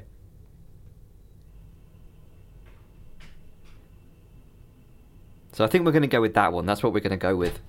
I've typed it into a thesaurus. Nice. And I still can't find the word, but I think a better word would just be quintessential. Sure, I think that's a much better word than the one I was thinking of. Yeah, so that there you sounds go. good. The quintessential, the Next Generation, then is like maybe 3 episodes. Yeah, probably. I mean, maybe I'm wrong. Maybe there is way more of it that you think, but it's sort of the companion to my brother's theory that when you think about something, you think about like the first few episodes because they get a lot out of the way in the first few episodes. Yeah. They establishing the whole world and everything is often like the main part where you're getting excited about it, because that's the part where you're still seeing the, you know, this exists but you don't know what that means yet, or this particular avenue is opened up but we haven't explored it yet, and you have this like kind of exploration and adventure feeling, and that's what gives you the most like, you know, learning. Whatever the learning chemical in your brain is that makes you create new synapses, right? You get more of that earlier on. Yeah. And then later on, it's more like, I suppose that's when you, like, cement your emotional bond with the thing, where the thing proves to be as good as your early expectations were. But that isn't where the information comes in. That's you've already got all the information at that point. You're just building the kind of payoff to it, right? It's almost like the video encoding, right? Where you've got like if you've the got iframes, and the p-frames, because you've got the iframes which are establishing this stuff, and it's maybe one of the things that I like about Andor is that it's changes every like 3 episodes or so. It really changes the iframe, I guess, in this analogy. Right. There's no data moshing then. Yeah, that's the problem with a lot of badly written shit. It's all the data moshing and the weird it cuts and someone starts warping. Yeah. But you go cleanly from like 3 episodes of establishing, 3 episodes of heist, 3 episodes of prison, or however much it is. I think it's slightly different to that. But like, you know, you've got like some. It's very clearly delineated what's going on. Because I was thinking about that a lot. Because like this is a very vague and sort of general thing, but I was thinking a lot about like game design. Well, it applies to like everything, right? It applies to anything you're ever trying to make or do is kind of like this, right? Which is that I've realised that the importance of like encapsulation and like container like Docker, right? the importance of like fucking You know something? Of coordinating my fucking cluster, right? I was listening to this podcast that they were talking about these guys, like one of the new like irritating. You said I was groups of listening to this people podcast. online. I thought you were going like I was listening to this podcast. This podcast there. We were talking. They were talking about sense making or whatever, and the way like they played a load of clips of the sense making shit, and from what I could tell, it was basic. It's like a dressed up version of like what we do, talking shit and making overdrawing analogies, creating a model, like doing a little ribbon farm write up. Yeah. But they're like they're just talking. They do sense the sort of stuff that what we it's do. Called? Sense, but can I put that on a CV if you want? Yeah, I mean you could just say we're sense. Like the thing is, if we rebranded as sense makers, we would clean up because we're way more entertaining than any of these motherfuckers. We make a lot more sense. Yeah, ironically, and we don't just sort of drop things every like half an hour to go. That was really deep, man. Yeah, that's really good shit. Yeah, I think we're really onto something. We're changing the world. Anyway, sorry. That's a good bong sound. Thank you very much. Like you got the like fluid kind of aspect. No. What was I fucking saying? Yeah, about just the general importance of dividing things into kind of sectors. Like when you're designing like a video, I was thinking about video game level design because I was reading a blog post about this, and I was trying to work out what is the real like. Out of all of these things that are good when you're designing, say, a board game that has areas you can move around, or a video game that has rooms you can move from one to the other, or, that kind of general thing where you're trying to design a thing wherein people are trying to move between various aspects of it, right?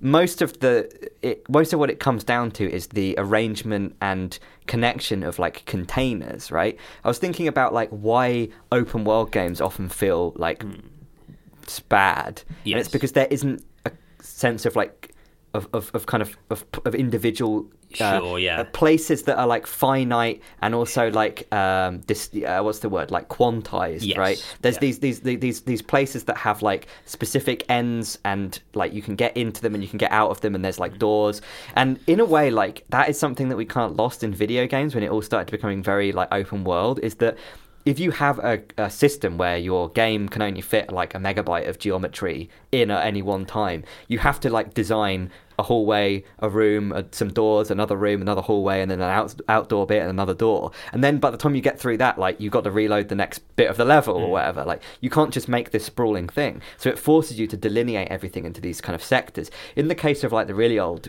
FPS games, you literally had to delineate them into sectors to solve the fact that you can't draw polygons unless you know which ones are going to be visible, right?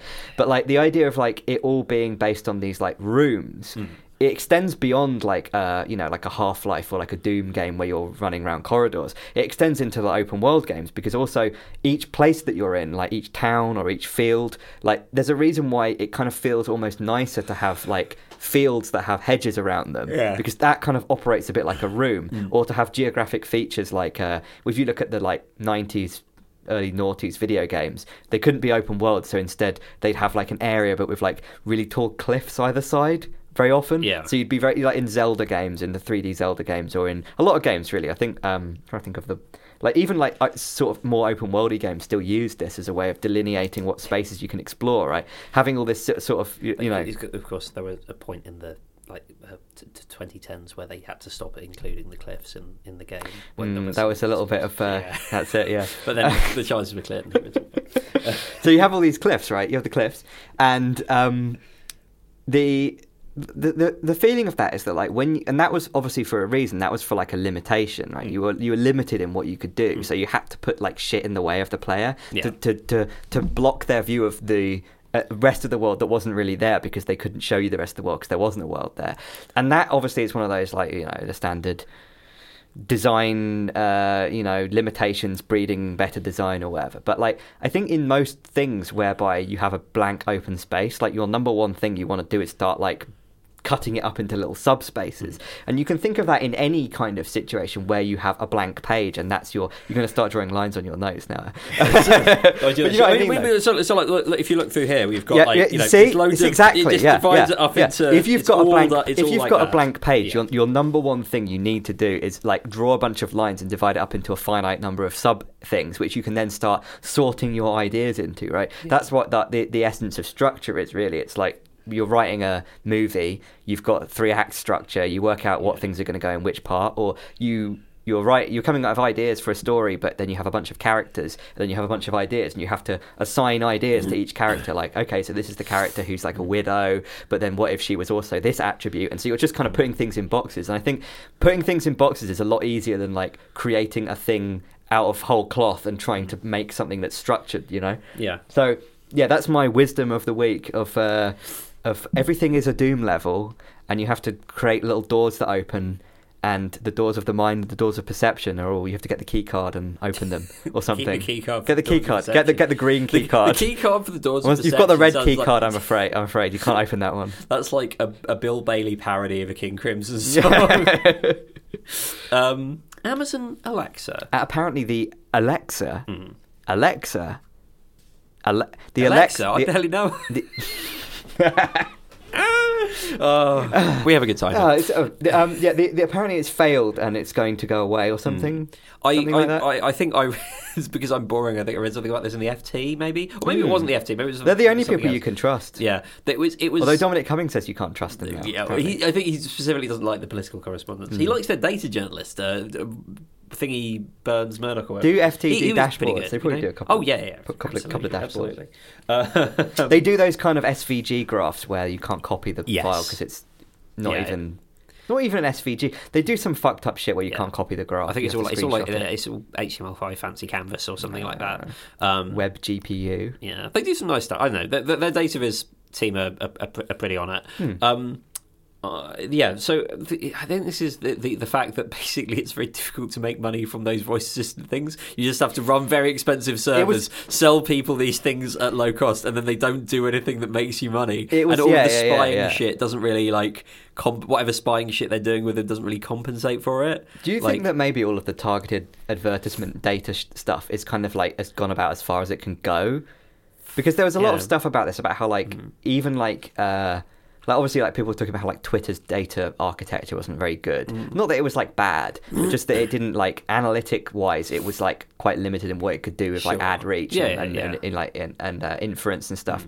But apparently that Meta's is only a little bit better than that in a lot of ways, and they're meant to be one of the leaders. So it's they've just got a bit more data to go on. Yeah, you could. I think the trouble is you can have all the data in the world, but at the end of the day, people have only got so much money, so much time, so much desire. I think that there's a real tendency for people to. I mean, again, it's tech mindset, right? We can just keep making the line go up, but eventually you're going to tap out of what's feasible to do at the moment. Maybe you'll get some, horrifying new breakthrough in ad tech.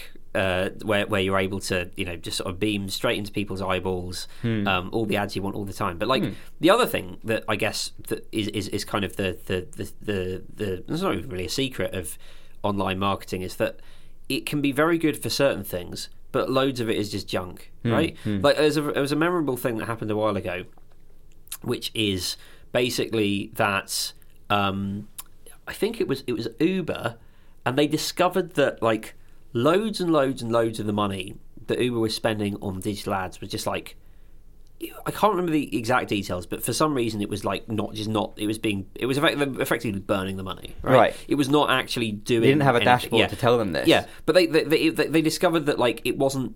It wasn't going. It wasn't doing anything. It was functionally negligible. That you turned it off and it didn't matter. And the effect on what actually happened was basically zero because. They've got a budget, they've got to spend it, whatever, who cares? Yeah. So much, and I appreciate this. Is that thing that was in that. That's that new magazine for the Scott Alexander people, right? The Asterisk. Yeah. There was a piece in that was about the what's it called? Spending on missiles, on ICBMs, right? Yeah. And it was how a lot of the stuff that we see as these political moves are actually just a kind of supply side kind of thing, where they just had said that they needed this many missiles, and the reason they needed this many missiles is because they needed to destroy the Russian missiles, and the Russians were increasing their missiles, so you have this arms race. But the underlying thing in the arms race is that it was basically a kind of, our budget is we have to spend this many missiles by the end of the year, or they'll take away our missiles, so we have to say that the Russians have got all this stuff that we need to blow up, so we need to have 4,000 missiles, and then it becomes, we need 8,000 missiles because we need to ensure that all those missiles get through, so it basically just becomes this thing where, due to a governance structure that led to the organisation of the what things were being allocated where, to be split between two different organizations that weren't allowed to talk to one another. One organization was essentially just meant to say, these are, if we have X number of nuclear bombs, this is what we're going to use them for. And the other side of the organization was not allowed to talk to that previous side, and was meant to work out how many nuclear bombs were needed.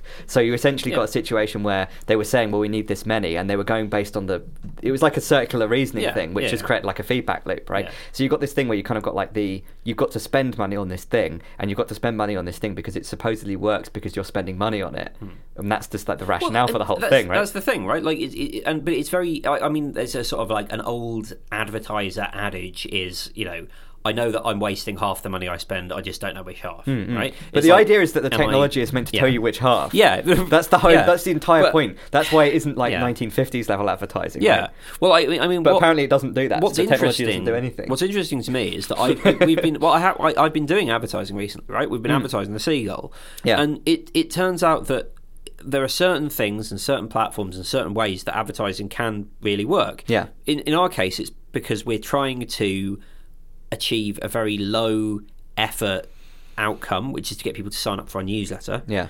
And we're basically able to just present. So if you think of the traditional advertising funnel, you've got awareness at the top. We're basically just trying to get awareness. We're just trying to get in front of people. And digital advertising can be very effective for that.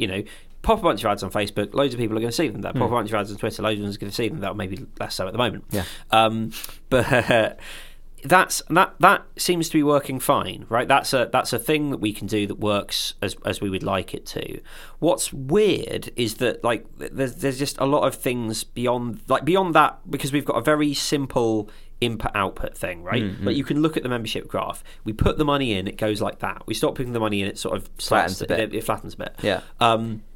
So what we're, clearly that is effective use of advertising money. But most of the time it's nowhere near that sort of one-to-one. Like you can do some sort, you can do attribution. Is it very non-linear? Like some things will just work a lot better, or? And the other thing is, it's really, really difficult to understand. I mean, I'm just talking about work shit now, right? This is attribution modeling. But like the other trouble is, it's difficult to know which things count for which part of the process, right? So you have some things which, might be top of the funnel things. So you spend money on display ads or whatever, and people see the stuff, and they might not click on it immediately, but you're creating the touch points. There's this thing where it's just like, there's 5 touch points before people convert or whatever, which sounds like some bullshit that was made up by someone who works for an advertising company, but whatever. Is that some form of hurdle or some form of... Yeah, it's basically, people... With our every time you are engaging in some way but not actually being a conversion, that's a touch point. It's just creating... Yeah, it's creating like a sort of... Right. Your sort of... Footprints in the snow. Exactly. Whereas, I mean, with our thing, I think it's a little bit easier just because we're giving you something for free, Whereas if you're asking someone to buy something, they might be like, that's an interesting, I don't know what things, an internet mattress, right? Yeah. Let's get. Well, I'll think about it maybe, and then you hear another 3 podcast ads, or you read another, you see another few ads, and then you come back later, and then, you've seen it a bunch of times or what have you.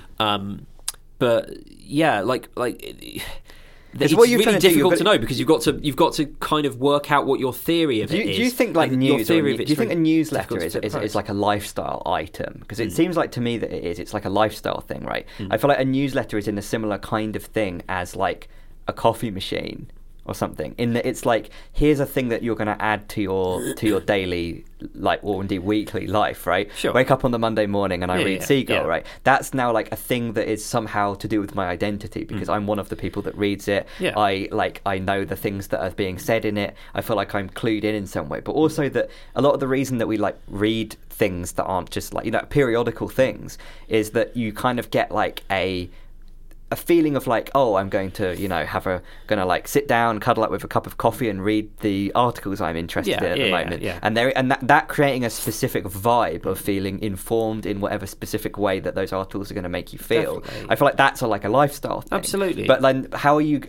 because thinking of like just spreading awareness or something like that, in what way does that like connect to the idea of actually selling someone on that this would be a good thing to actually read or subscribe to.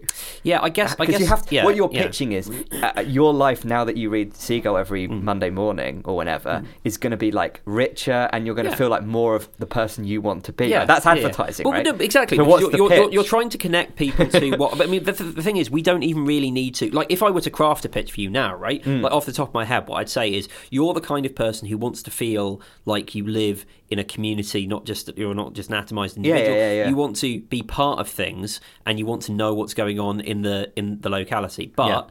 You know, other local media, for whatever what's reason, going on in the world. You know what's going on exactly. with your friends. Exactly. But what about the what about the missing middle thing? The city in which you live, and for the most part, people who live in Brighton live. They're choosing to live here because it's heinously expensive. So you're living here because you think it's a nice place to live and you want to live here. So the idea is to connect that disconnect between the world that's really big and the world that's really small, and the sort of medium-sized world that's around you, but you might not be noticing it. Right? That's the pitch. It's here is your way into a connection to the community, or the sort of the broader community. Not obviously not whatever, but.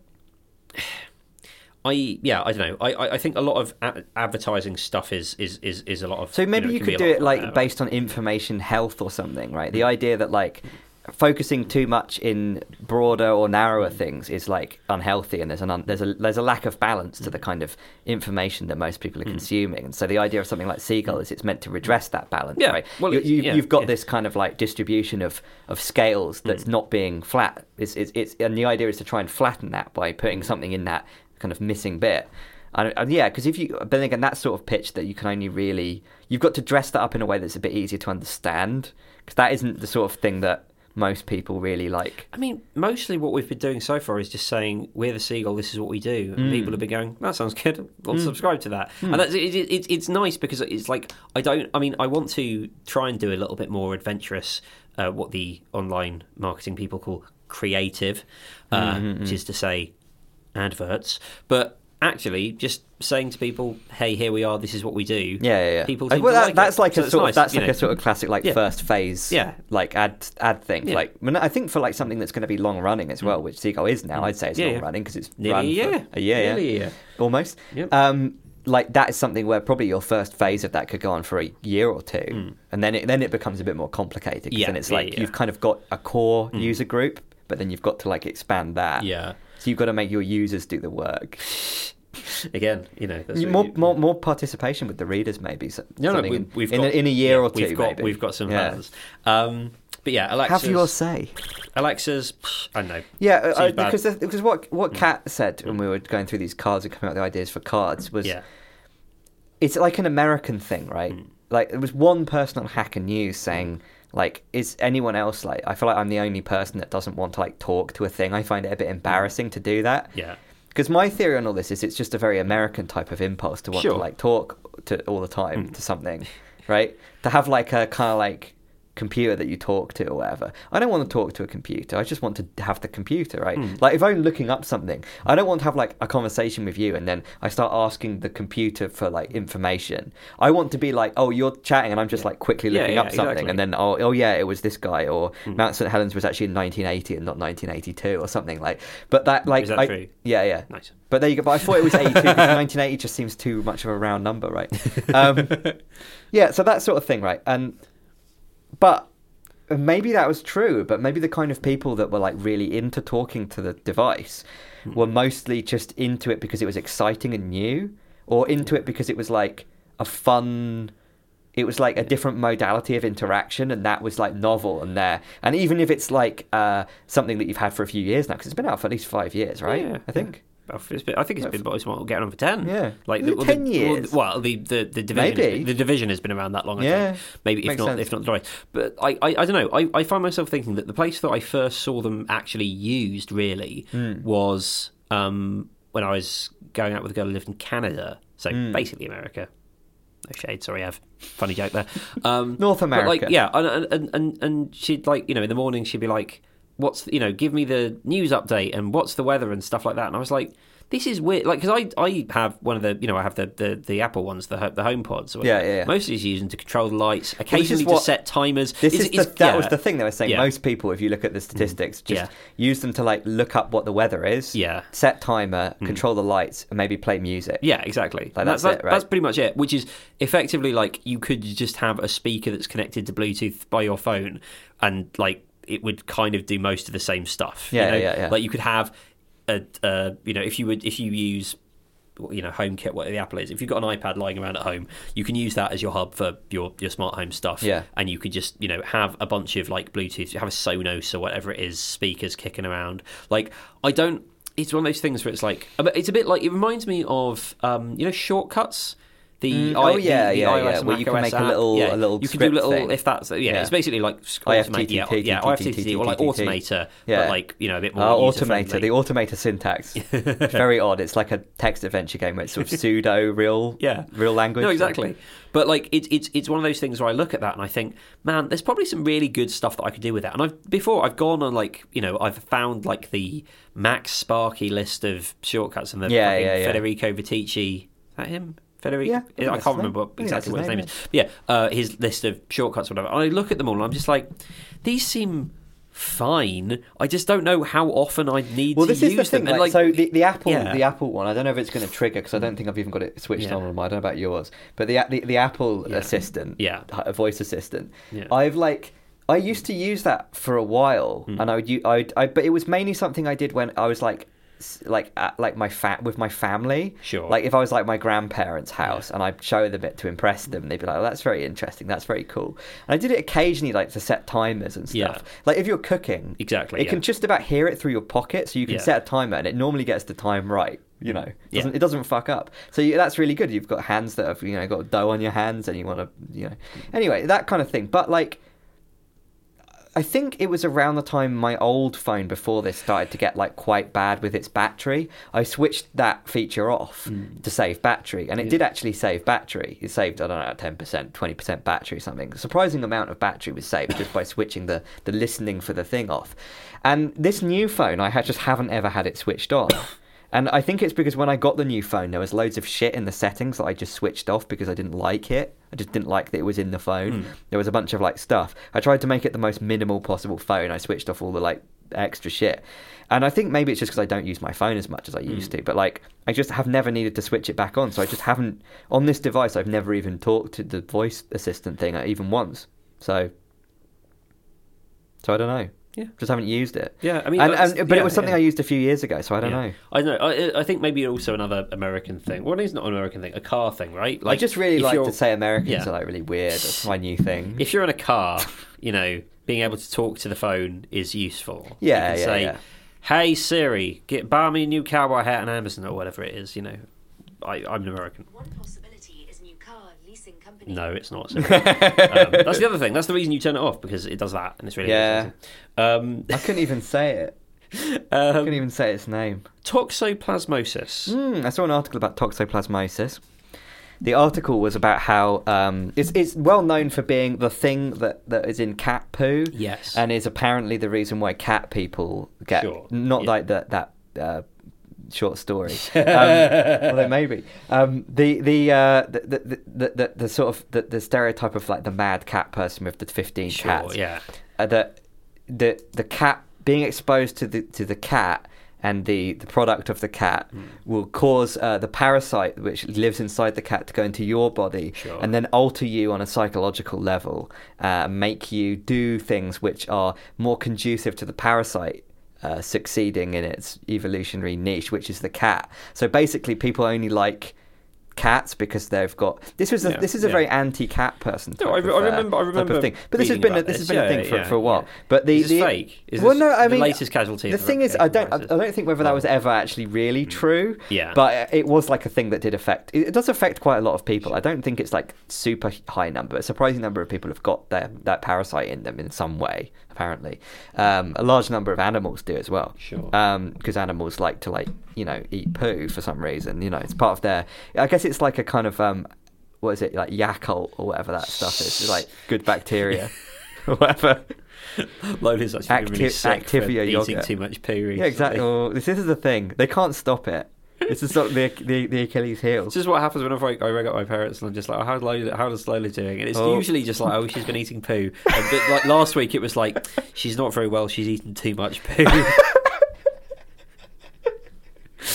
This is what it's like. This is what dogs are like. Like another friend of ours. It's very similar to when you talk about what people have been up to on Twitter. Yeah, basically, yeah. I mean, as Zizek said, they're eating all the time from the trash can. Another friend of ours also had basically exactly the same thing happen, except the prison that I got that through was they just spent $1,000 at the vets to be told the dog's stomach is bad because he's eating too much poo. There's a like all right amount. Yeah, it's good to know that, as someone that's never eaten poo. Yeah. Oh fuck! See what I just did. Yeah, see, it's the drew a line. Drew a line through that. Let's draw a line through the eating poo thing. Yeah. But yeah, apparently. Some research basically tracked the behaviour of... We're pop science podcast, we'd say. Some research. Yeah. I've got it maybe open in a tab, possibly. I don't know. I'm not even going to open it. Yeah, it was some research. Now let's open it. There's an article about Kanye West running for president. Lovely. Dom's we've got a lot big thing. Yeah. Finally, again, this is again. I think I went from ironically believing this to unironically believing that Dominic Cummings is like the dark mastermind behind the Kanye West 24 bed. So this is what it says, right? They tracked the behaviour of wolves on a social level, right? So Nature. Doing a website that I have done the analytics for. Yeah, there it is. At the who was it? Let's give them some credit. No, let's not. The people that did it tracked the behaviours of wolves, and it seemed that the wolves they did blood tests presumably, right, on the wolves, and the wolves that had that were tested positive for infection with Toxoplasma gondii, I think, whatever it's called, were the ones that were the most socially successful and the ones that were able to strike out on their own and leave their, the entrepreneurs, basically, right? The entrepreneurial wolves, the wolves that were more aggressive, more likely to become pack leaders, more likely to reproduce. The alpha wolves, essentially, right? They were the ones that had toxoplasmosis. So, damn.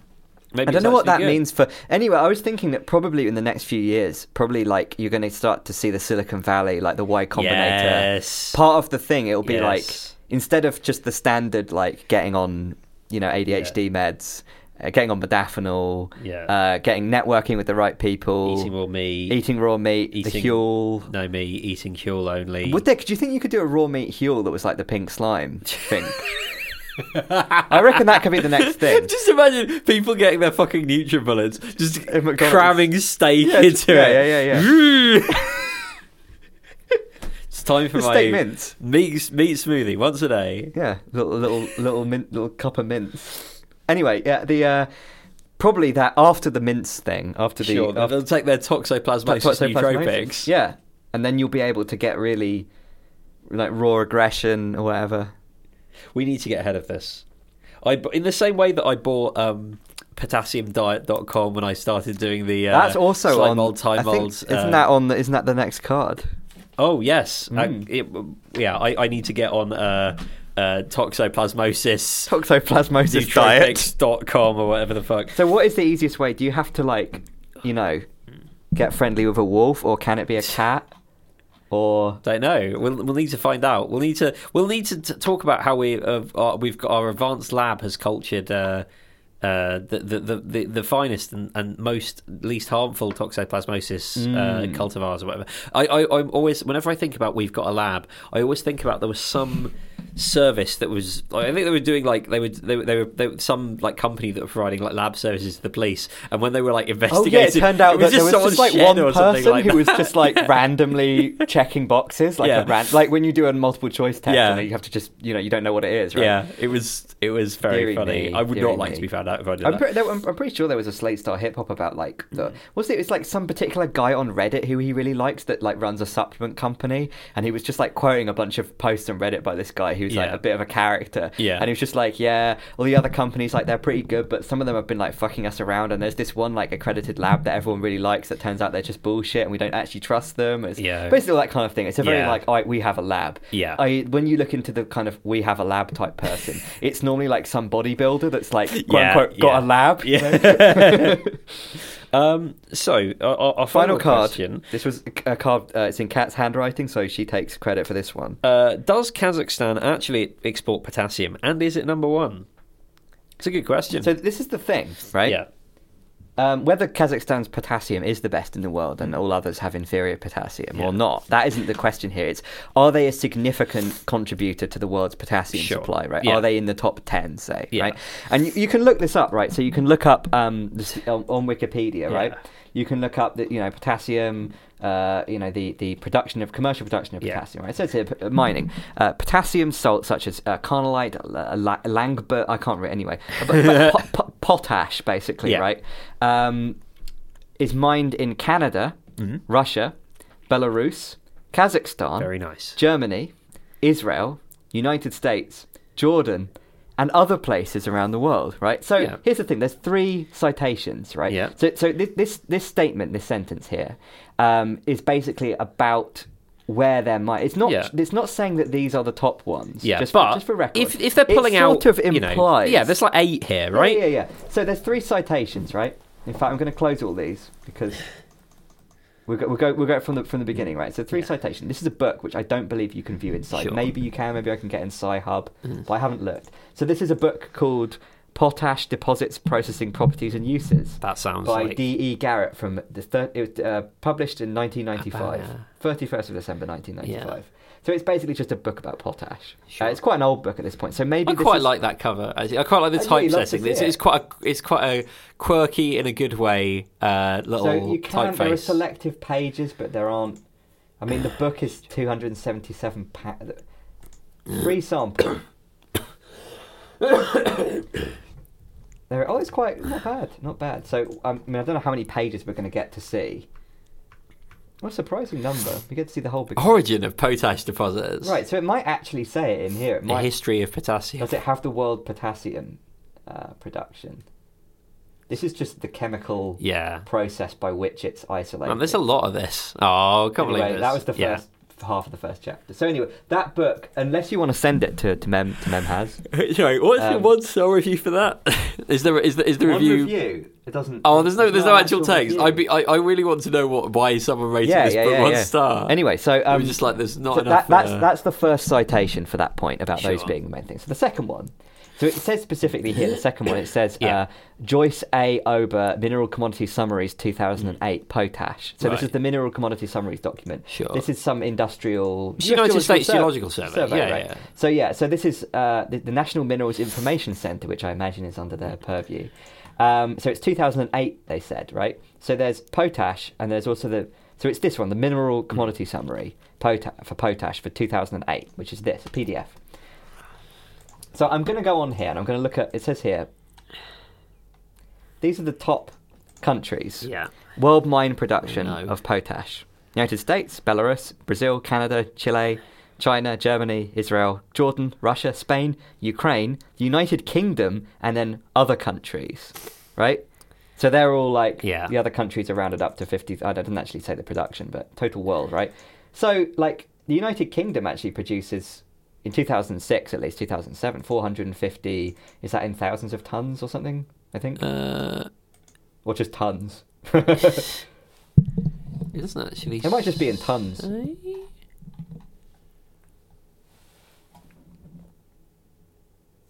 Yeah, it doesn't. Excuse me. Millions of tons. So anyway, whatever. A lot. It's the relative numbers we're interested in here. Yeah. So note how Kazakhstan is not on this list.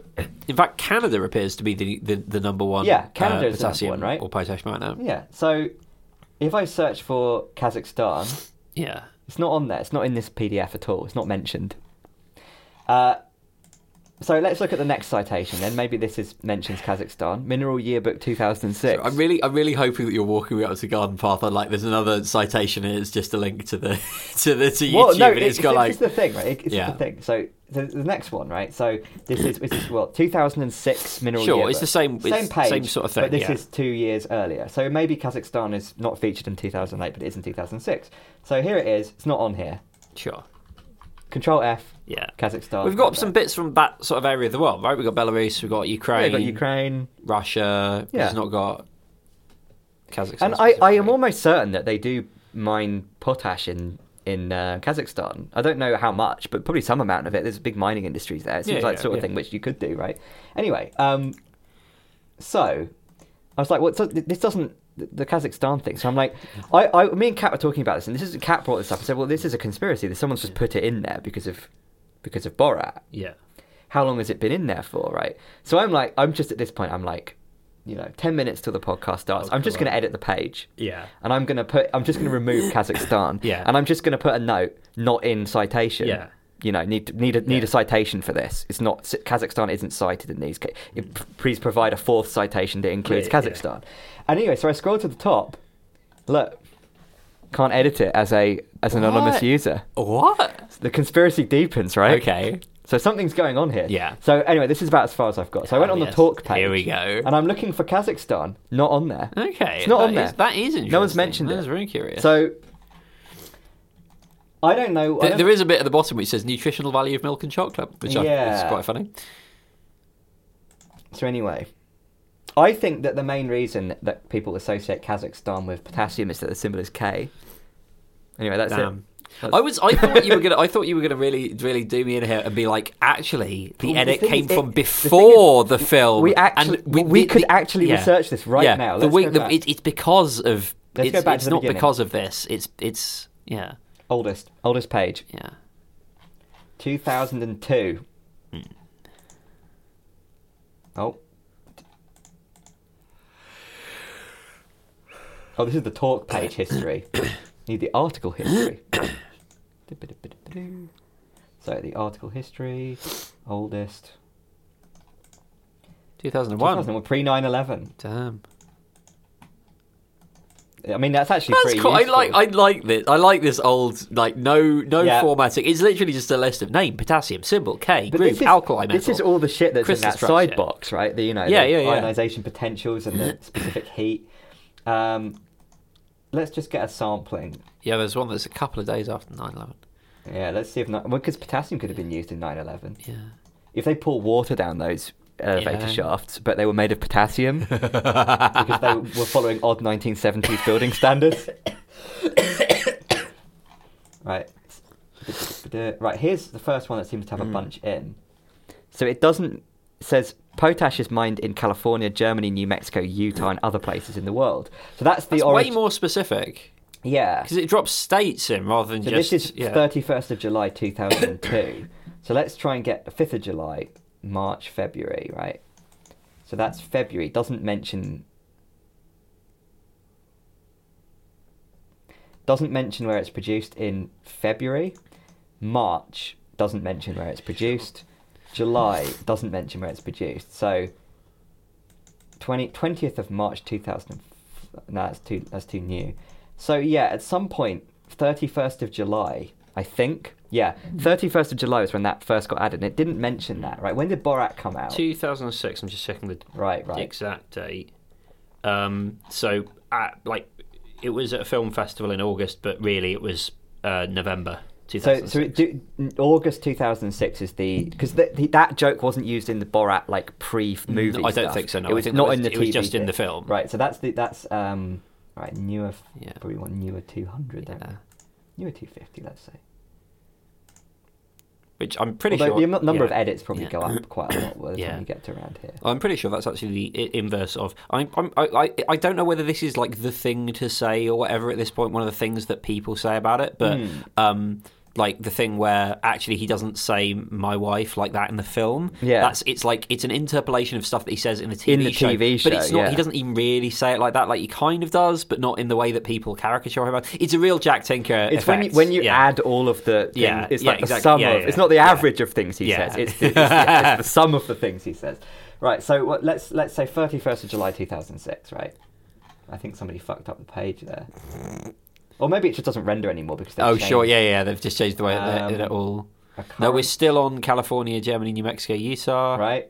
So that's 30th of July. Yeah. We'll try and let's do end of, like 2nd of September. Yeah, we're still on that. Yeah. So let's go to 3rd of October. Yeah, it still says that. So let's go forward a year then. Let's go forward a couple of years. 21st of January 2007. Sure. Let's just do the top pages. In fact, we can just search for no Kazakhstan, right? Year 250. I can't believe my hilarious theory that someone had done it before and then that had made it into. I really wanted it to be like that thing where they put that when Ronnie Hazelhurst died, someone edited his Wikipedia page to make it say that he'd written "reach" by steps, and all the newspaper obituaries included it. That's an extremely like Cory Doctorow there was that ass thing thing about to, the toaster, wasn't there? Yeah. That was all doing the rounds. There was a lot Oh of wow! shit. All right, There was guys. a lot of shit like this. Yeah. This was most people on the internet at this time. So we have proof that it was targeted by the trolls. Yeah. I'm just going to keep going forward. This is quite a slow page. Turns out MediaWiki isn't really fast. Someone has to run down the hall and grab a tape back up each time I press this button. Right. I could just search for Kazakhstan, but I feel like it's more fun. It's more fun to be Let's just slowly. Yeah. California, Germany. Wait, did I go past it? It looks different. Yeah, they've moved some of the... Oh, no, there we It's are. still here, it's in the first bit. I do like the fact that they've included Saskatchewan in there, because for the first bit, they were just including various US states, and I was like, no. In America, they love to yeah. list countries and US states next to each other. It's like, no, Canada had way more, way more than any of you. Yeah. Fuck off. Well, that's... No, we're still on that. Yeah. Okay, fine. So it looks like it's a way more recent... Like, it's this... When was it added? I was about to say this decade. It's not this decade anymore. It hasn't been for almost 2 years, 2 whole years. 3 whole years. This decade just gone. We've got to isolate this. We've got to find when... Oh, wow. That was a bit of a jump, wasn't it? Yeah, not many people interested in that. People don't... So now we're right up to the present, pretty much. Commercial production. Oh, okay. Yeah, so we yeah. found the list that we had pretty much without Kazakhstan, and that's when was that? Was that? So this is 12th 12th of July 2014. Okay. Right, so we're going to keep that open, and so we're going to see which one has Kazakhstan in. No, So it's still not as of 2015. 2019. It's got to be right. Yeah. So, Okay. So between 2014, but in that 5-year Yeah. period, right? So it's after 2014, before 2019. So we've got to go like 2016 and a half, right? Because we're going to bisect this. All the 500. So about mid 2016. Was it before? Yeah, there was quite a big gap here. Let's do July 2016. So was it before July 2016 or was it after? No, it was after July 2016. Okay. Right, so this is riveting listening. Yeah. No, we're going to get to the bottom of this. So what? It takes us all so night. 2016 to 2019, right? Yeah. So give us like What's halfway between 2017 and a 2017 half. and a half? Right. June.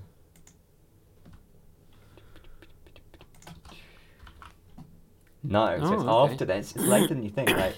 So it's sometime in 2018, let's say. Let's look sort of... Well, let's do May 2018.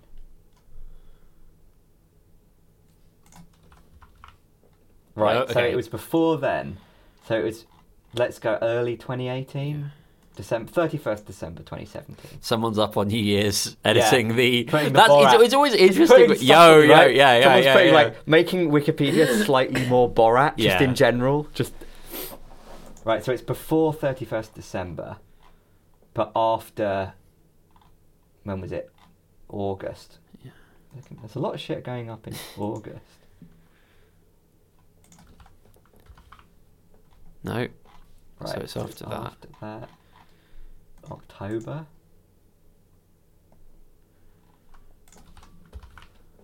No. After October. So it's between. It's It'd here. be really funny if it literally was that 31st edit. Yeah. Like, Hang on. So it's in the. What? It's in the. Is it in? no, it's up a bit. It's it still at the beginning? It's still at the beginning. Oh no, sorry, no, I'm talking shit. Yeah, I don't know where it is. Hang on. Production.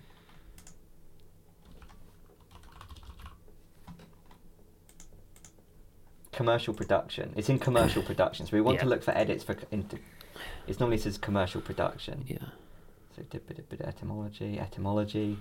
Commercial production. Here we go. 22nd of December. I think that's it. Yeah, but it's by an anonymous. It's by an IP We've got address. their IP address. Yeah, we will find them.